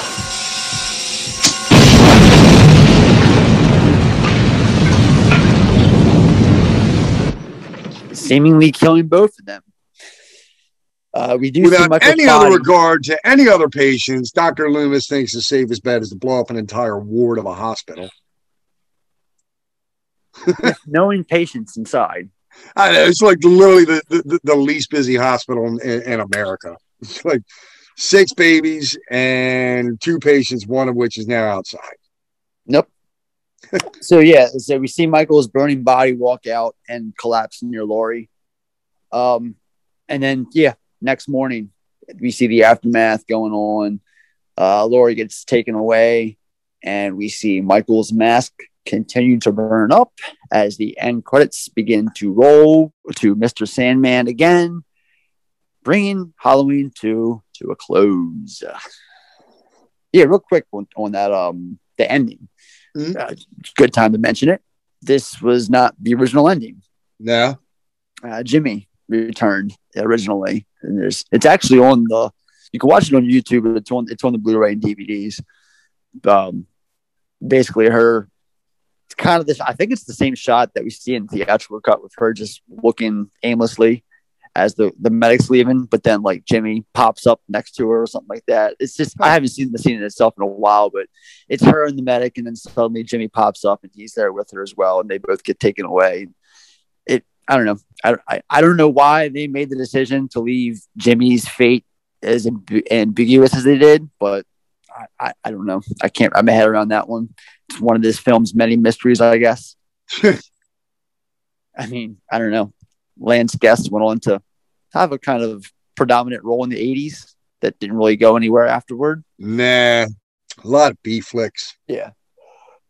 So, all right. So box office receipts. In the operational funds box, we will deposit 250,000 American dollars. You take it out, we put more in. I want receipt. All right, so Halloween 2 opened on October 30th, 1981 from Universal Pictures. Opened at number 1 with $7.5 million domestic, going on to gross $25.5 million total on a $2.5 million budget. Don't need mathematics for this, folks. It made money. It made some good money, especially good 1981 genre flick money.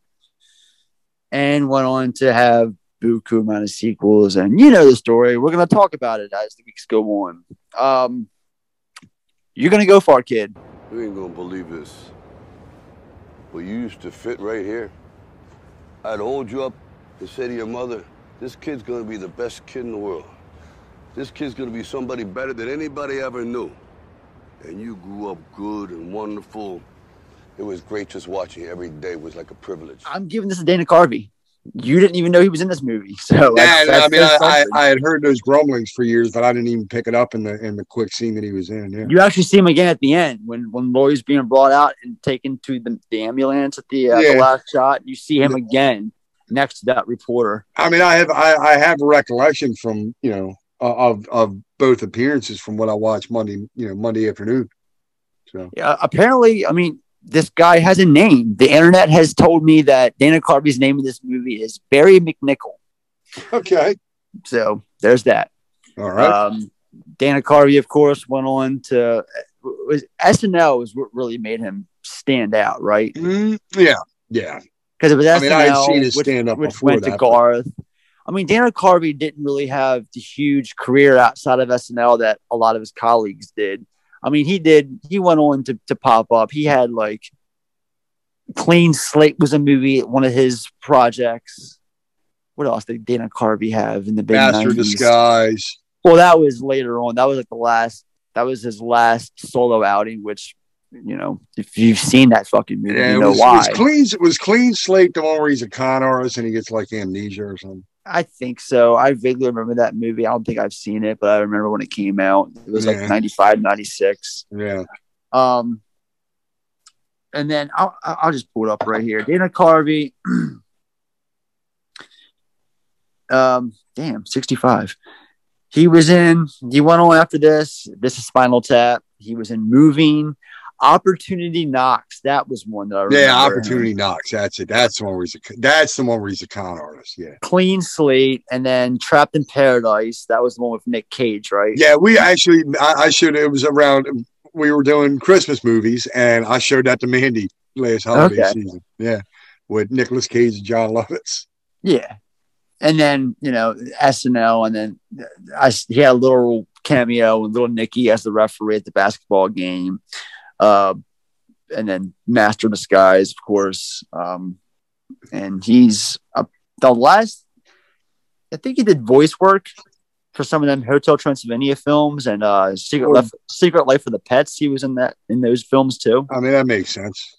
Yeah. But other than that, I mean, that's Dana Carvey today, really. Yeah. So let's meet the cast. Hey, you guys. Everybody focus up, okay? All eyes here. I would like to announce that Ben and I are planning to produce a musical number from Godspell for the talent show tonight. I'm sorry, Ben is producing. I'm directing/choreographing. And I'm only speaking from personal experience, but if you can't carry a tune, don't come into the audition environment and waste our time. For serious, okay? Okay, and bring a lot of movement clothes, aka jazz shoes, dance belts, lycras, et al. And seriously, FYI, you guys, this is not an excuse to get out of your regular activities. This is an excuse to do some good musical theater. So be prepared, be enthusiastic, and leave your bullshit attitude and baggage at the door, because we don't need it. So we got Jamie Lee Curtis as Laurie Strode. We pretty much talked about her career last month. Same with Donald Pleasance, who is in this returning as Dr. Sam Loomis, as well as Charles Cyphers as Sheriff Brackett for his 2 or 3 scenes. Lance Guest as Jimmy.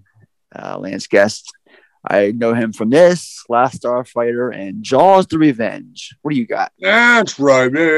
I mean, I was trying to figure out when I was watching it, where I placed him from. It would have been Last Starfighter. You always like that because I'm a big Robert Preston fan. I like that Nick Castle did that movie, the shape from the first Halloween. That's right, he did, didn't he? It's streaming again, too. I might have to give her another look. Yeah, definitely. I haven't seen it since my early high school, I think. Oh, it's been that long? Yeah, it's been a while. Yeah, because it's like Lance Guest and Dan O'Herlihy from Halloween 3. We'll talk about him next month. Yeah, and like RoboCop 1 and 2. And Robert Preston is like his mentor or whatever. Yeah. Then we got Dick Warlock in the role of Michael Myers in this film. Dick Warlock is a pretty big stunt man. Not my favorite portrayal of Michael Myers, but he is my favorite actor who played him. That guy is just oodles of fun. I've met him at a couple of cons. He's still, I think he's like 83, 84 now, and he's still just is up and full of humor and life, and the guy's just still kicking and he's just ass and taking names. Dick Warlock is a fun fucking guy. He really is. Definitely a man I'd love to if I did drink, I'd love to go have a fucking couple of rounds with the guy because he just looks like a blast to be with and hang out. So yeah, Dick Warlock. And my gripe with him in this film as Myers is I can't stand his slow walk in this movie. And it's like a really weird, stiff, like a robot walk. You really see it come out when he's walking down the staircase and stuff. I think even Deborah Hill had some comments about the way he walks in this movie. It's just everything I like, I dig Myers in this film. I just don't like that walk that he has. I agree. I mean, it's nothing. It's not a big it's not as big of a sticking point for me as it is for you. But yeah, I can see it's a little stilted. Yeah, it's different. I don't know. It's not like the iconic walk that he had, that strut. And he's chasing Laurie from Wallace to Doyle's house in the original. And it's right. Little things. That's all. And then rounding out the cast, we have Pamela Susan Shoop as Nurse Karen Bailey. We have Tony Moyer as Nurse Joe Franco. Anna Alicia as Nurse Janet Marshall. Nancy Stevens returning as chain-smoking Marion Chambers. Leo Rossi as Bud, and Dana Carvey as Barry McNichol. Now, didn't you say Chambers is reprising a role in the new one this October? Yes, she'll be back, as well as Charles Cyphers and the girl that played Lindsay Wallace, right? Kyle Richards. So they're all coming back from the first. Tommy Doyle is coming back. It's not. He's not being played by Brian Andrews. He's played by Anthony Michael Hall. I thought it was Anthony Michael. Yeah, it's Anthony Michael Hall playing Tommy Doyle. Yeah, just said that. Yes. Yeah. Okay. It's not Brian Andrews. It's Anthony Michael Hall in the new one. Right. So yeah, they'll be back. So this is Crew. Well, my friend, this is Crew. But don't even think about it. You don't look like you could hang, Jermaine. The name's Jamal, and I'll fuck your crew up. What? So this one, not directed by John Carpenter. Not all of it, anyway. Directed by Rick Rosenthal. Now, Rick Rosenthal, are you a big Birds 2 fan? What? He directed The Birds 2. I didn't know there was a fucking sequel. So hell no, I'm not a Birds 2 fan. He's credited as Alan Smithy. Of course he is. I remember when it came out. It came out in '94. It was a USA original movie. Yeah. So it was a TV movie. I remember it vaguely. The climax has like the family out on a rowboat in the middle of the water, and they flip the boat over to save themselves from the birds pecking at them or some shit like that. That's Birds 2. Good old Alan Smithy. So Rosenthal would actually come back to direct Halloween Resurrection 20 years later. And we will talk about that later on this year, unfortunately. You would know him from directing 2 years later, he would go on to direct Bad Boys. And I'm not talking about Martin Lawrence and Will Smith either. Sean Penn, Esai Morales, and Clancy Brown. Ali Sheedy, Alan Ruck. Yes, sir. Yeah. Rick Rosenthal went and directed that. Rick Rosenthal is also currently married now to Nancy Stevens, who played Nurse Marion Chambers. Yeah. They're married. Yeah. But Deborah Hill and Carpenter came back to produce and write the movie. Carpenter and his colleague, Alan Howarth, did the score together. I would actually consider Alan Howarth more of Carpenter's protege, more than a colleague. Edited by Mark Goldblatt and Skip Skolnick. Now, I want to mention real quick Mark Goldblatt's name here, because Mark Goldblatt, the editor, he has edited fucking everything, dude. I looked at this guy's filmography last night, and holy shit. He edited, same year as this, The Howling.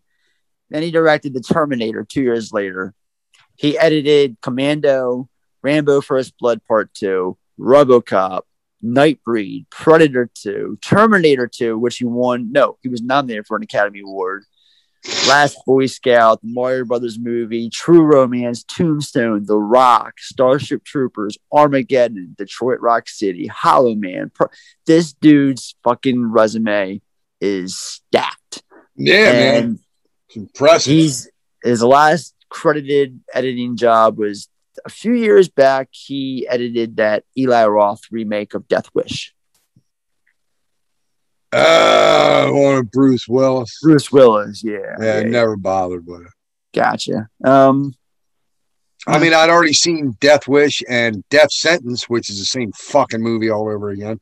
Yeah, that's what I tell people. When people ask me, how was the Death Wish remake? I'm like, go watch Death Sentence. Death Sentence. Yeah, that's a better remake in my opinion. Yep.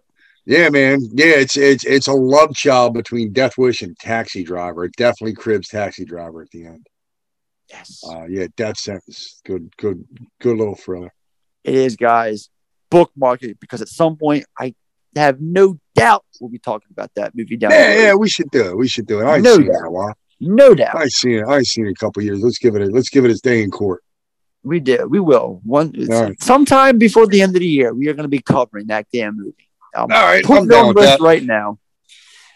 And finally, wrapping out the category, we have Dean Cundey returning to do the cinematography, and I raved about that man last month. So check out the Halloween episode from a few weeks back to hear my thoughts on Dean Cundey and his amazing career. Fucking love that guy. Biggest takeaways. Mr. Madison, what you just said is one of the most insanely idiotic things I have ever heard. At no point in your rambling, incoherent response were you even close to anything that could be considered a rational thought. Everyone in this room is now dumber for having listened to it. I award you no points, and may God have mercy on your soul. You want to go first? So much of a takeaway. I mean, it's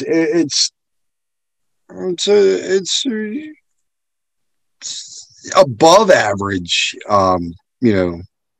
Second chapter to a franchise before we knew we were going to have a franchise. I like the fact that it picks right up, and acknowledges the events of the previous film and pretty much brings all pertinent players back, should they, fit into the story. They all came back. Even Nancy Keys came back to film her corpse. Yeah, a quick shot of her on the gurney, right? Yeah, that's actually her. They brought her back for that. Oh yeah, I knew that. Yeah.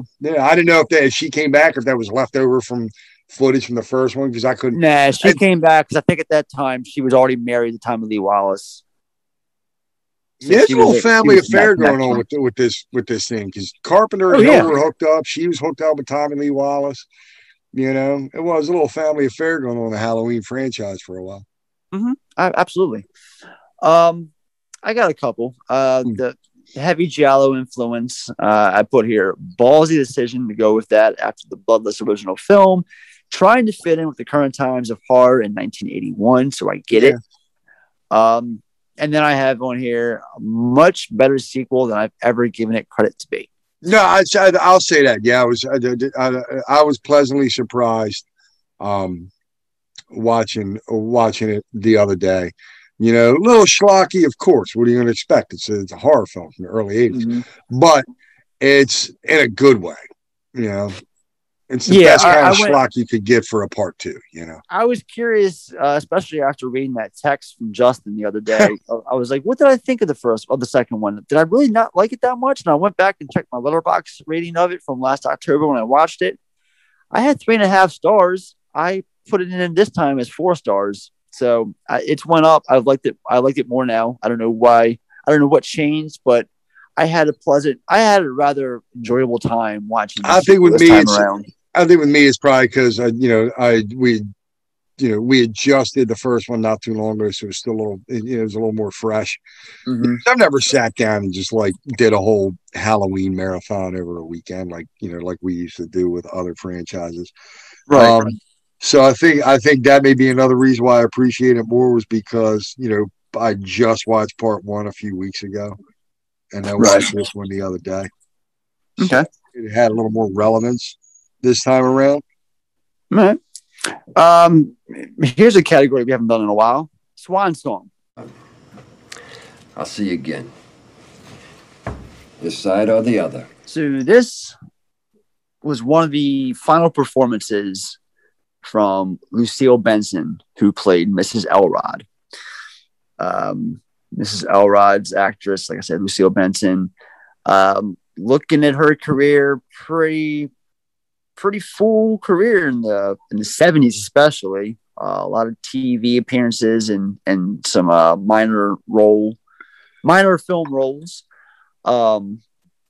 Huckleberry Finn, Tom Sawyer, Devil's Daughter, Slaughterhouse-Five, to name a few.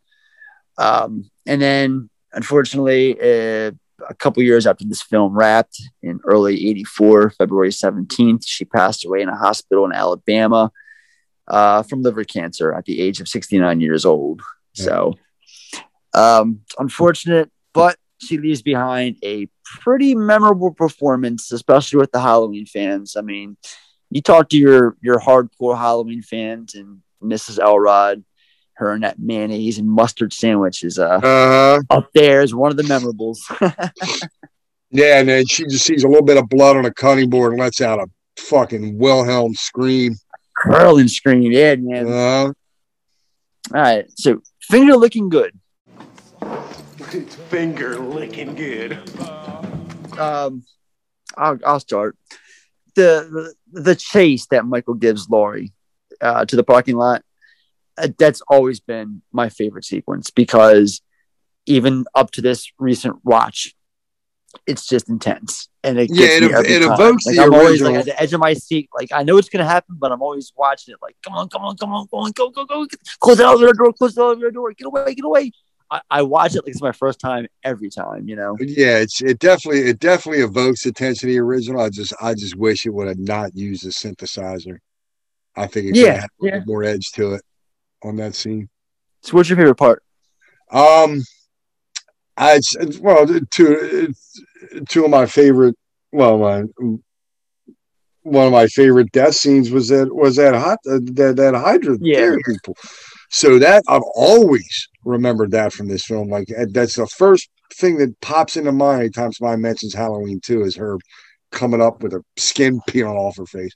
That, and then what we just talked about, where he slips into blood and that camera just hangs. The nurse drained the blood and Jimmy slips in it and knocks himself out and the camera hangs there. I like those two shots. Alternative versions from another dimension. So let's talk about this television cut real quick. Yeah, you said it's available now too, right? Like what I found years ago is like no longer out of my grasp. It's out there on like the Blu-ray or whatever. Yes, like I said, Scream Factory, when they put out their edition of this back in 2012, it came with a second disc, which is the television cut in standard form. I'm trying to find, I thought I had them right in front of me. Hang on a second. Here we go. So the television cut aired in the early 80s. Most of the graphic violence and blood edited out, and many minor additional scenes were added, with others being removed. Because they had to pad the runtime to fill the 2 hours, right? Yeah, much out that there wasn't enough left to get 2 hours worth of sponsorship. The television cut runs approximately 92 minutes, roughly 1 minute less than the theatrical version. So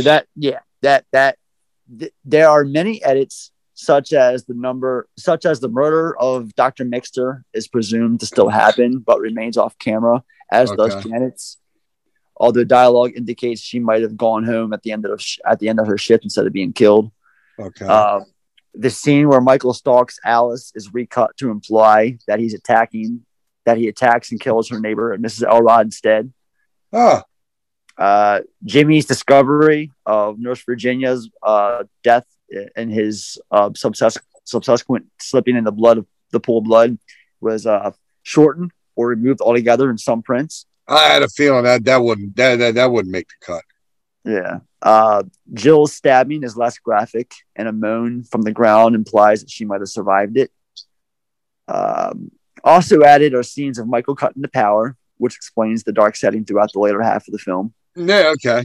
A power generator kicking in. There is also extra dialogue between Laurie and Jimmy, Laurie and Nurse Virginia, Janet and Karen, Karen and the security guard, Bud and Karen. Just added dialogue between different characters. Yeah, but it's nothing major, but it's still significant. I like to lay eyes on this damn thing. Well, another notable difference is the killing of the marshal at the end. In the theatrical version, his throat is slit, while in the TV version, and I mentioned this earlier, Michael grabs him and stabs him from behind with no details. So they didn't use Carpenter's cut for that. Right. While the theatrical version ends with the deaths of Michael Myers and Dr. Loomis and leaves the audience in a gray area as to whether Jimmy survives, the television cut features the ending that I told you about, with Jimmy making it out alive with a bandage over his head from the slip. And in the ambulance of Laurie Strode, they hold hands and Laurie tells him, "We made it." That's how the TV cut ends. And that's I gotta see this thing. I gotta see it soon. When I go back and grab the Scream Factory disc again, because I gotta rebuy that. I'll lay that disc on you so you can watch it. Please do. Oh, definitely. Hopefully do it soon while this one's still fresh and I can pick up the differences, because I've always been curious ever since I had that damn thing in my hand 20 years ago. Body count. This film has a body count of 10. 10's the number for this film. Our body count is 10 for Halloween 2. Mulligan moment. If you had to do it all over again, would you make the same choices? The score. The score. To me, it's the score. Okay. Like I said, I like the score. It's not my favorite, but I do like this one.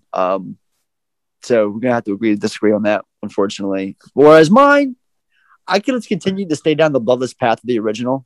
As much as I think Giallo blood and stuff, I wish they kind of would have just kept going with that bloodless approach that the first film was so known for and still is.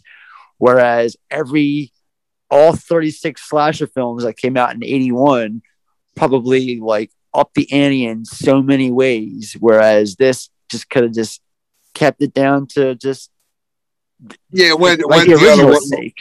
Could have went the other way with it. Right. Nothing wrong with that. I'm a blood, like I've said this on the podcast numerous times and I'll say it again. I'm a horror guy. I love my gore, but only where it's really necessary. I mean, when it works instead of just exactly right. Overdoing it for the sake. Right. I'm not down with that. So let's wrap it all up. Give out our final thoughts. And on that note, take care of yourself and each other. As like you said, man, I forgot how good of a sequel, it was, how worthy, it wasn't necessary. No, we could have been one and done, but let's face it, we got a franchise. It's a franchise we're talking about all, for next couple months for a reason. So for this to be the start of the franchise, if you will, it's good. It's good. Better than your average chapter 2 when it comes to, 80s horror flicks, slasher flicks. The first time I can remember a sequel literally being a direct continuation, like picking right up where we left off and everybody's back, everybody's involved again.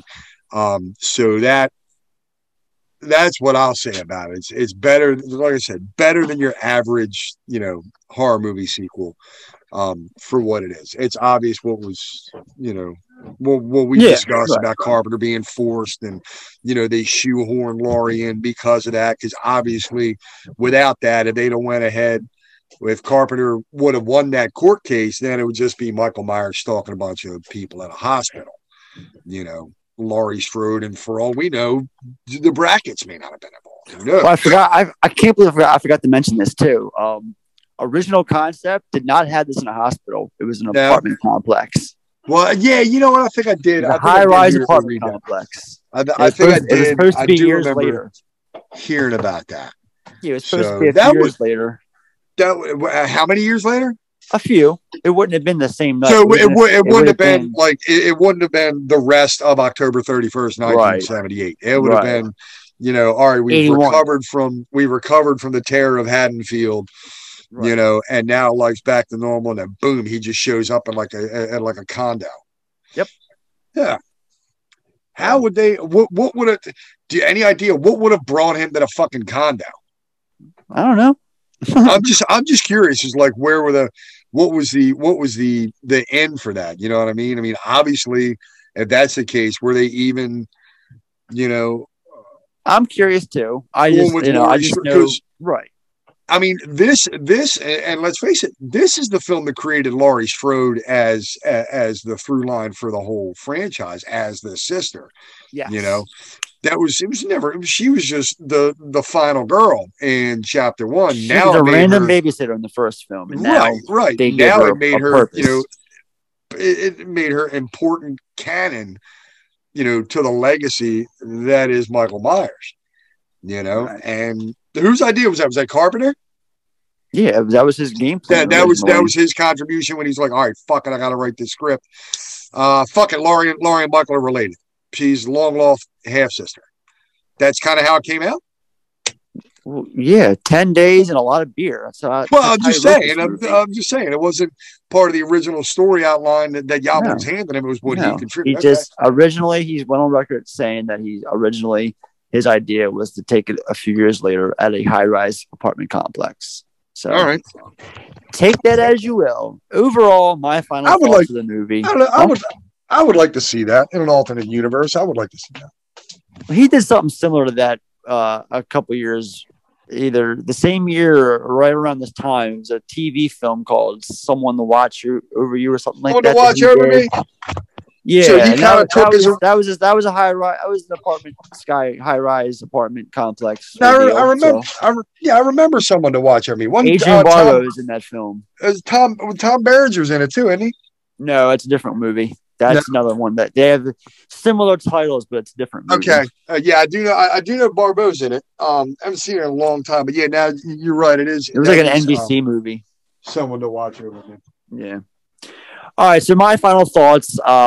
Look, it's a worthy follow-up, unnecessary but worthy. I'm happy with the contributions that Carpenter made to it. However, part of me is still kind of curious as to where the film would have went if they took the original anthology direction or idea that they wanted to go with. Well, wouldn't Season of the Witch become Part 2 then, if they would have? Well, yeah, but we would have gotten something that Season of Witch aside. Like, I'm just curious as to what all the stories would have been. It would have been different ones, more than just 2. Yeah. The idea was to just churn them out yearly, different stories. So, as much as I dig this movie as a sequel and a Halloween film, part of me is curious as to what direction they could have went otherwise. Other than that, talking about the movie that we did get in the end. Not perfect, but it's still a worthy follow-up. For years, I kind of held a grudge against this movie because of the direction that it took, as opposed to the first one with the gore and death scenes and whatnot. Whereas the first one's more of just a mind fuck, sort of, with just a quiet, calm, careful killer. Yeah. This one is just a slasher, and it's because it's in the thick of that early 80s slasher phenomenon. But it works, and I like it in the end. It's definitely, like I said, a movie that's worked up, with me over the years, and yeah, 4 out of 5. It's worthy. I dig this movie. It gets my approval. So yeah, I ain't mad at it. I liked it. I like it. Like I said, I realized I liked it more than I thought I did just watching it the other day. So to wrap all that up, this film is sponsored by Entertainment Weekly magazine. Just because it may appear to be the emptiest hospital on the planet, sometimes life, or a homicidal mass killer, happens, and wait times may reach up to double-digit hours. Shave that wait time down and get basked away in the wonderful world of entertainment land with an array of Entertainment Weekly magazines that are piled up in a hospital waiting room around the country. And the best part is that they're a weekly magazine, so you're going to get hooked. Put down that phone and read an old-fashioned Entertainment Weekly magazine now. All that being said, this film definitely gets the Film Effects seal of approval. That'll bring things home for this edition of the show. One down, many more to follow. Monday morning, we'll be back to continue McConaughey by talking all about How to Lose a Guy in 10 Days. Oh, sweet fucking Jesus. Same Film Effect place, same Film Effect time. The inbox. Saw you with the box. What was in the box? Gonna read some reviews because we got a couple. Oh, yeah? First one's from my buddy Nick. Left us a second review. This one saying just a friendly reminder from a fan. This is some high class, straight Baltimore high class stuff. I can't tell you enough that these guys have the knowledge, the gumption, the pure love of what they do when it comes to cinema. I love the education I get on some of my favorite flicks. They make you see the characters you look over and appreciate the director's approach to a scene. This is a must-have podcast on your iPhone. Get with it, people. You will not be disappointed. And if you are, everyone is entitled to their opinions and that they would open the challenge. Ed, Sean, keep up this great work. Thanks, Nick. And our second review comes from the Paul and Griff Show. Yeah? Yeah, 5 stars. Listen to their National Lampoon's Vacation episode. Great listen, which includes sound bites from the movie. We'll definitely be checking out more. Griff from the Paul and Griff Show. Thank you, Griff. Thank you, guys. As always, friends of the podcast, thank you so much for the review. And like I said, go check out the new episode this week on Con Air. Yeah. Before we get out of here, just want to remind everybody they can check out previous episodes of the show on iTunes, Spotify, Google, iHeartRadio, Breaker, Stitcher. You know the deal. Socials. First, we're on Facebook and Instagram. We're at the Film Effect Podcast. And Twitter. Film Effect Pod. And real quick, I cannot stress this enough, guys. Twitter is where it's at. That is probably the most active way to get a hold of us. Second would be Facebook, of course. Instagram. Send the pics and we'll start utilizing that damn thing. Yeah. And yeah, emails. Where is it? What's that address? The Film Effect Podcast at gmail.com. All right. So that'll put a bow on this episode of Halloween 2. Thank you guys again for checking out the show. Yeah, thanks, guys. We love the support and everything you guys have been doing so far. Don't forget we have merch out there. Next month we'll have Patreon. Yeah, get yourself one of them montage tees for they're gone, man. Mine should be here any minute. Yeah, limited edition, guys. I'm not joking. It's going to be going away sooner than later. So grab them now while you can. It's definitely going to be one of the more popular designs. Some point between today and tomorrow, I'll upload a pic of me, with it. But yeah, that's Ed did a hell of a job with that limited edition design. It really sells our love. Yeah, it does. The movie montage. Yeah. You guys get a load of it. I think you'll dig it too. Cool. All right then, Sean, take us out of here. Yes, sir. So we shall see you guys again when those theater lights go dim and the opening credits begin to roll. I've been Ed. That's been Sean. It's been fun, but now it's done. All right, guys, take care. Check you later. Give him 2 lips like roses and clover. Then tell him that his lonesome nights are over. Sandman, I'm so alone. Don't have nobody to call my own. Please turn on your magic beam, Mr. Sandman, bring me a dream. Bum bum bum bum bum bum bum bum bum bum bum bum bum bum bum.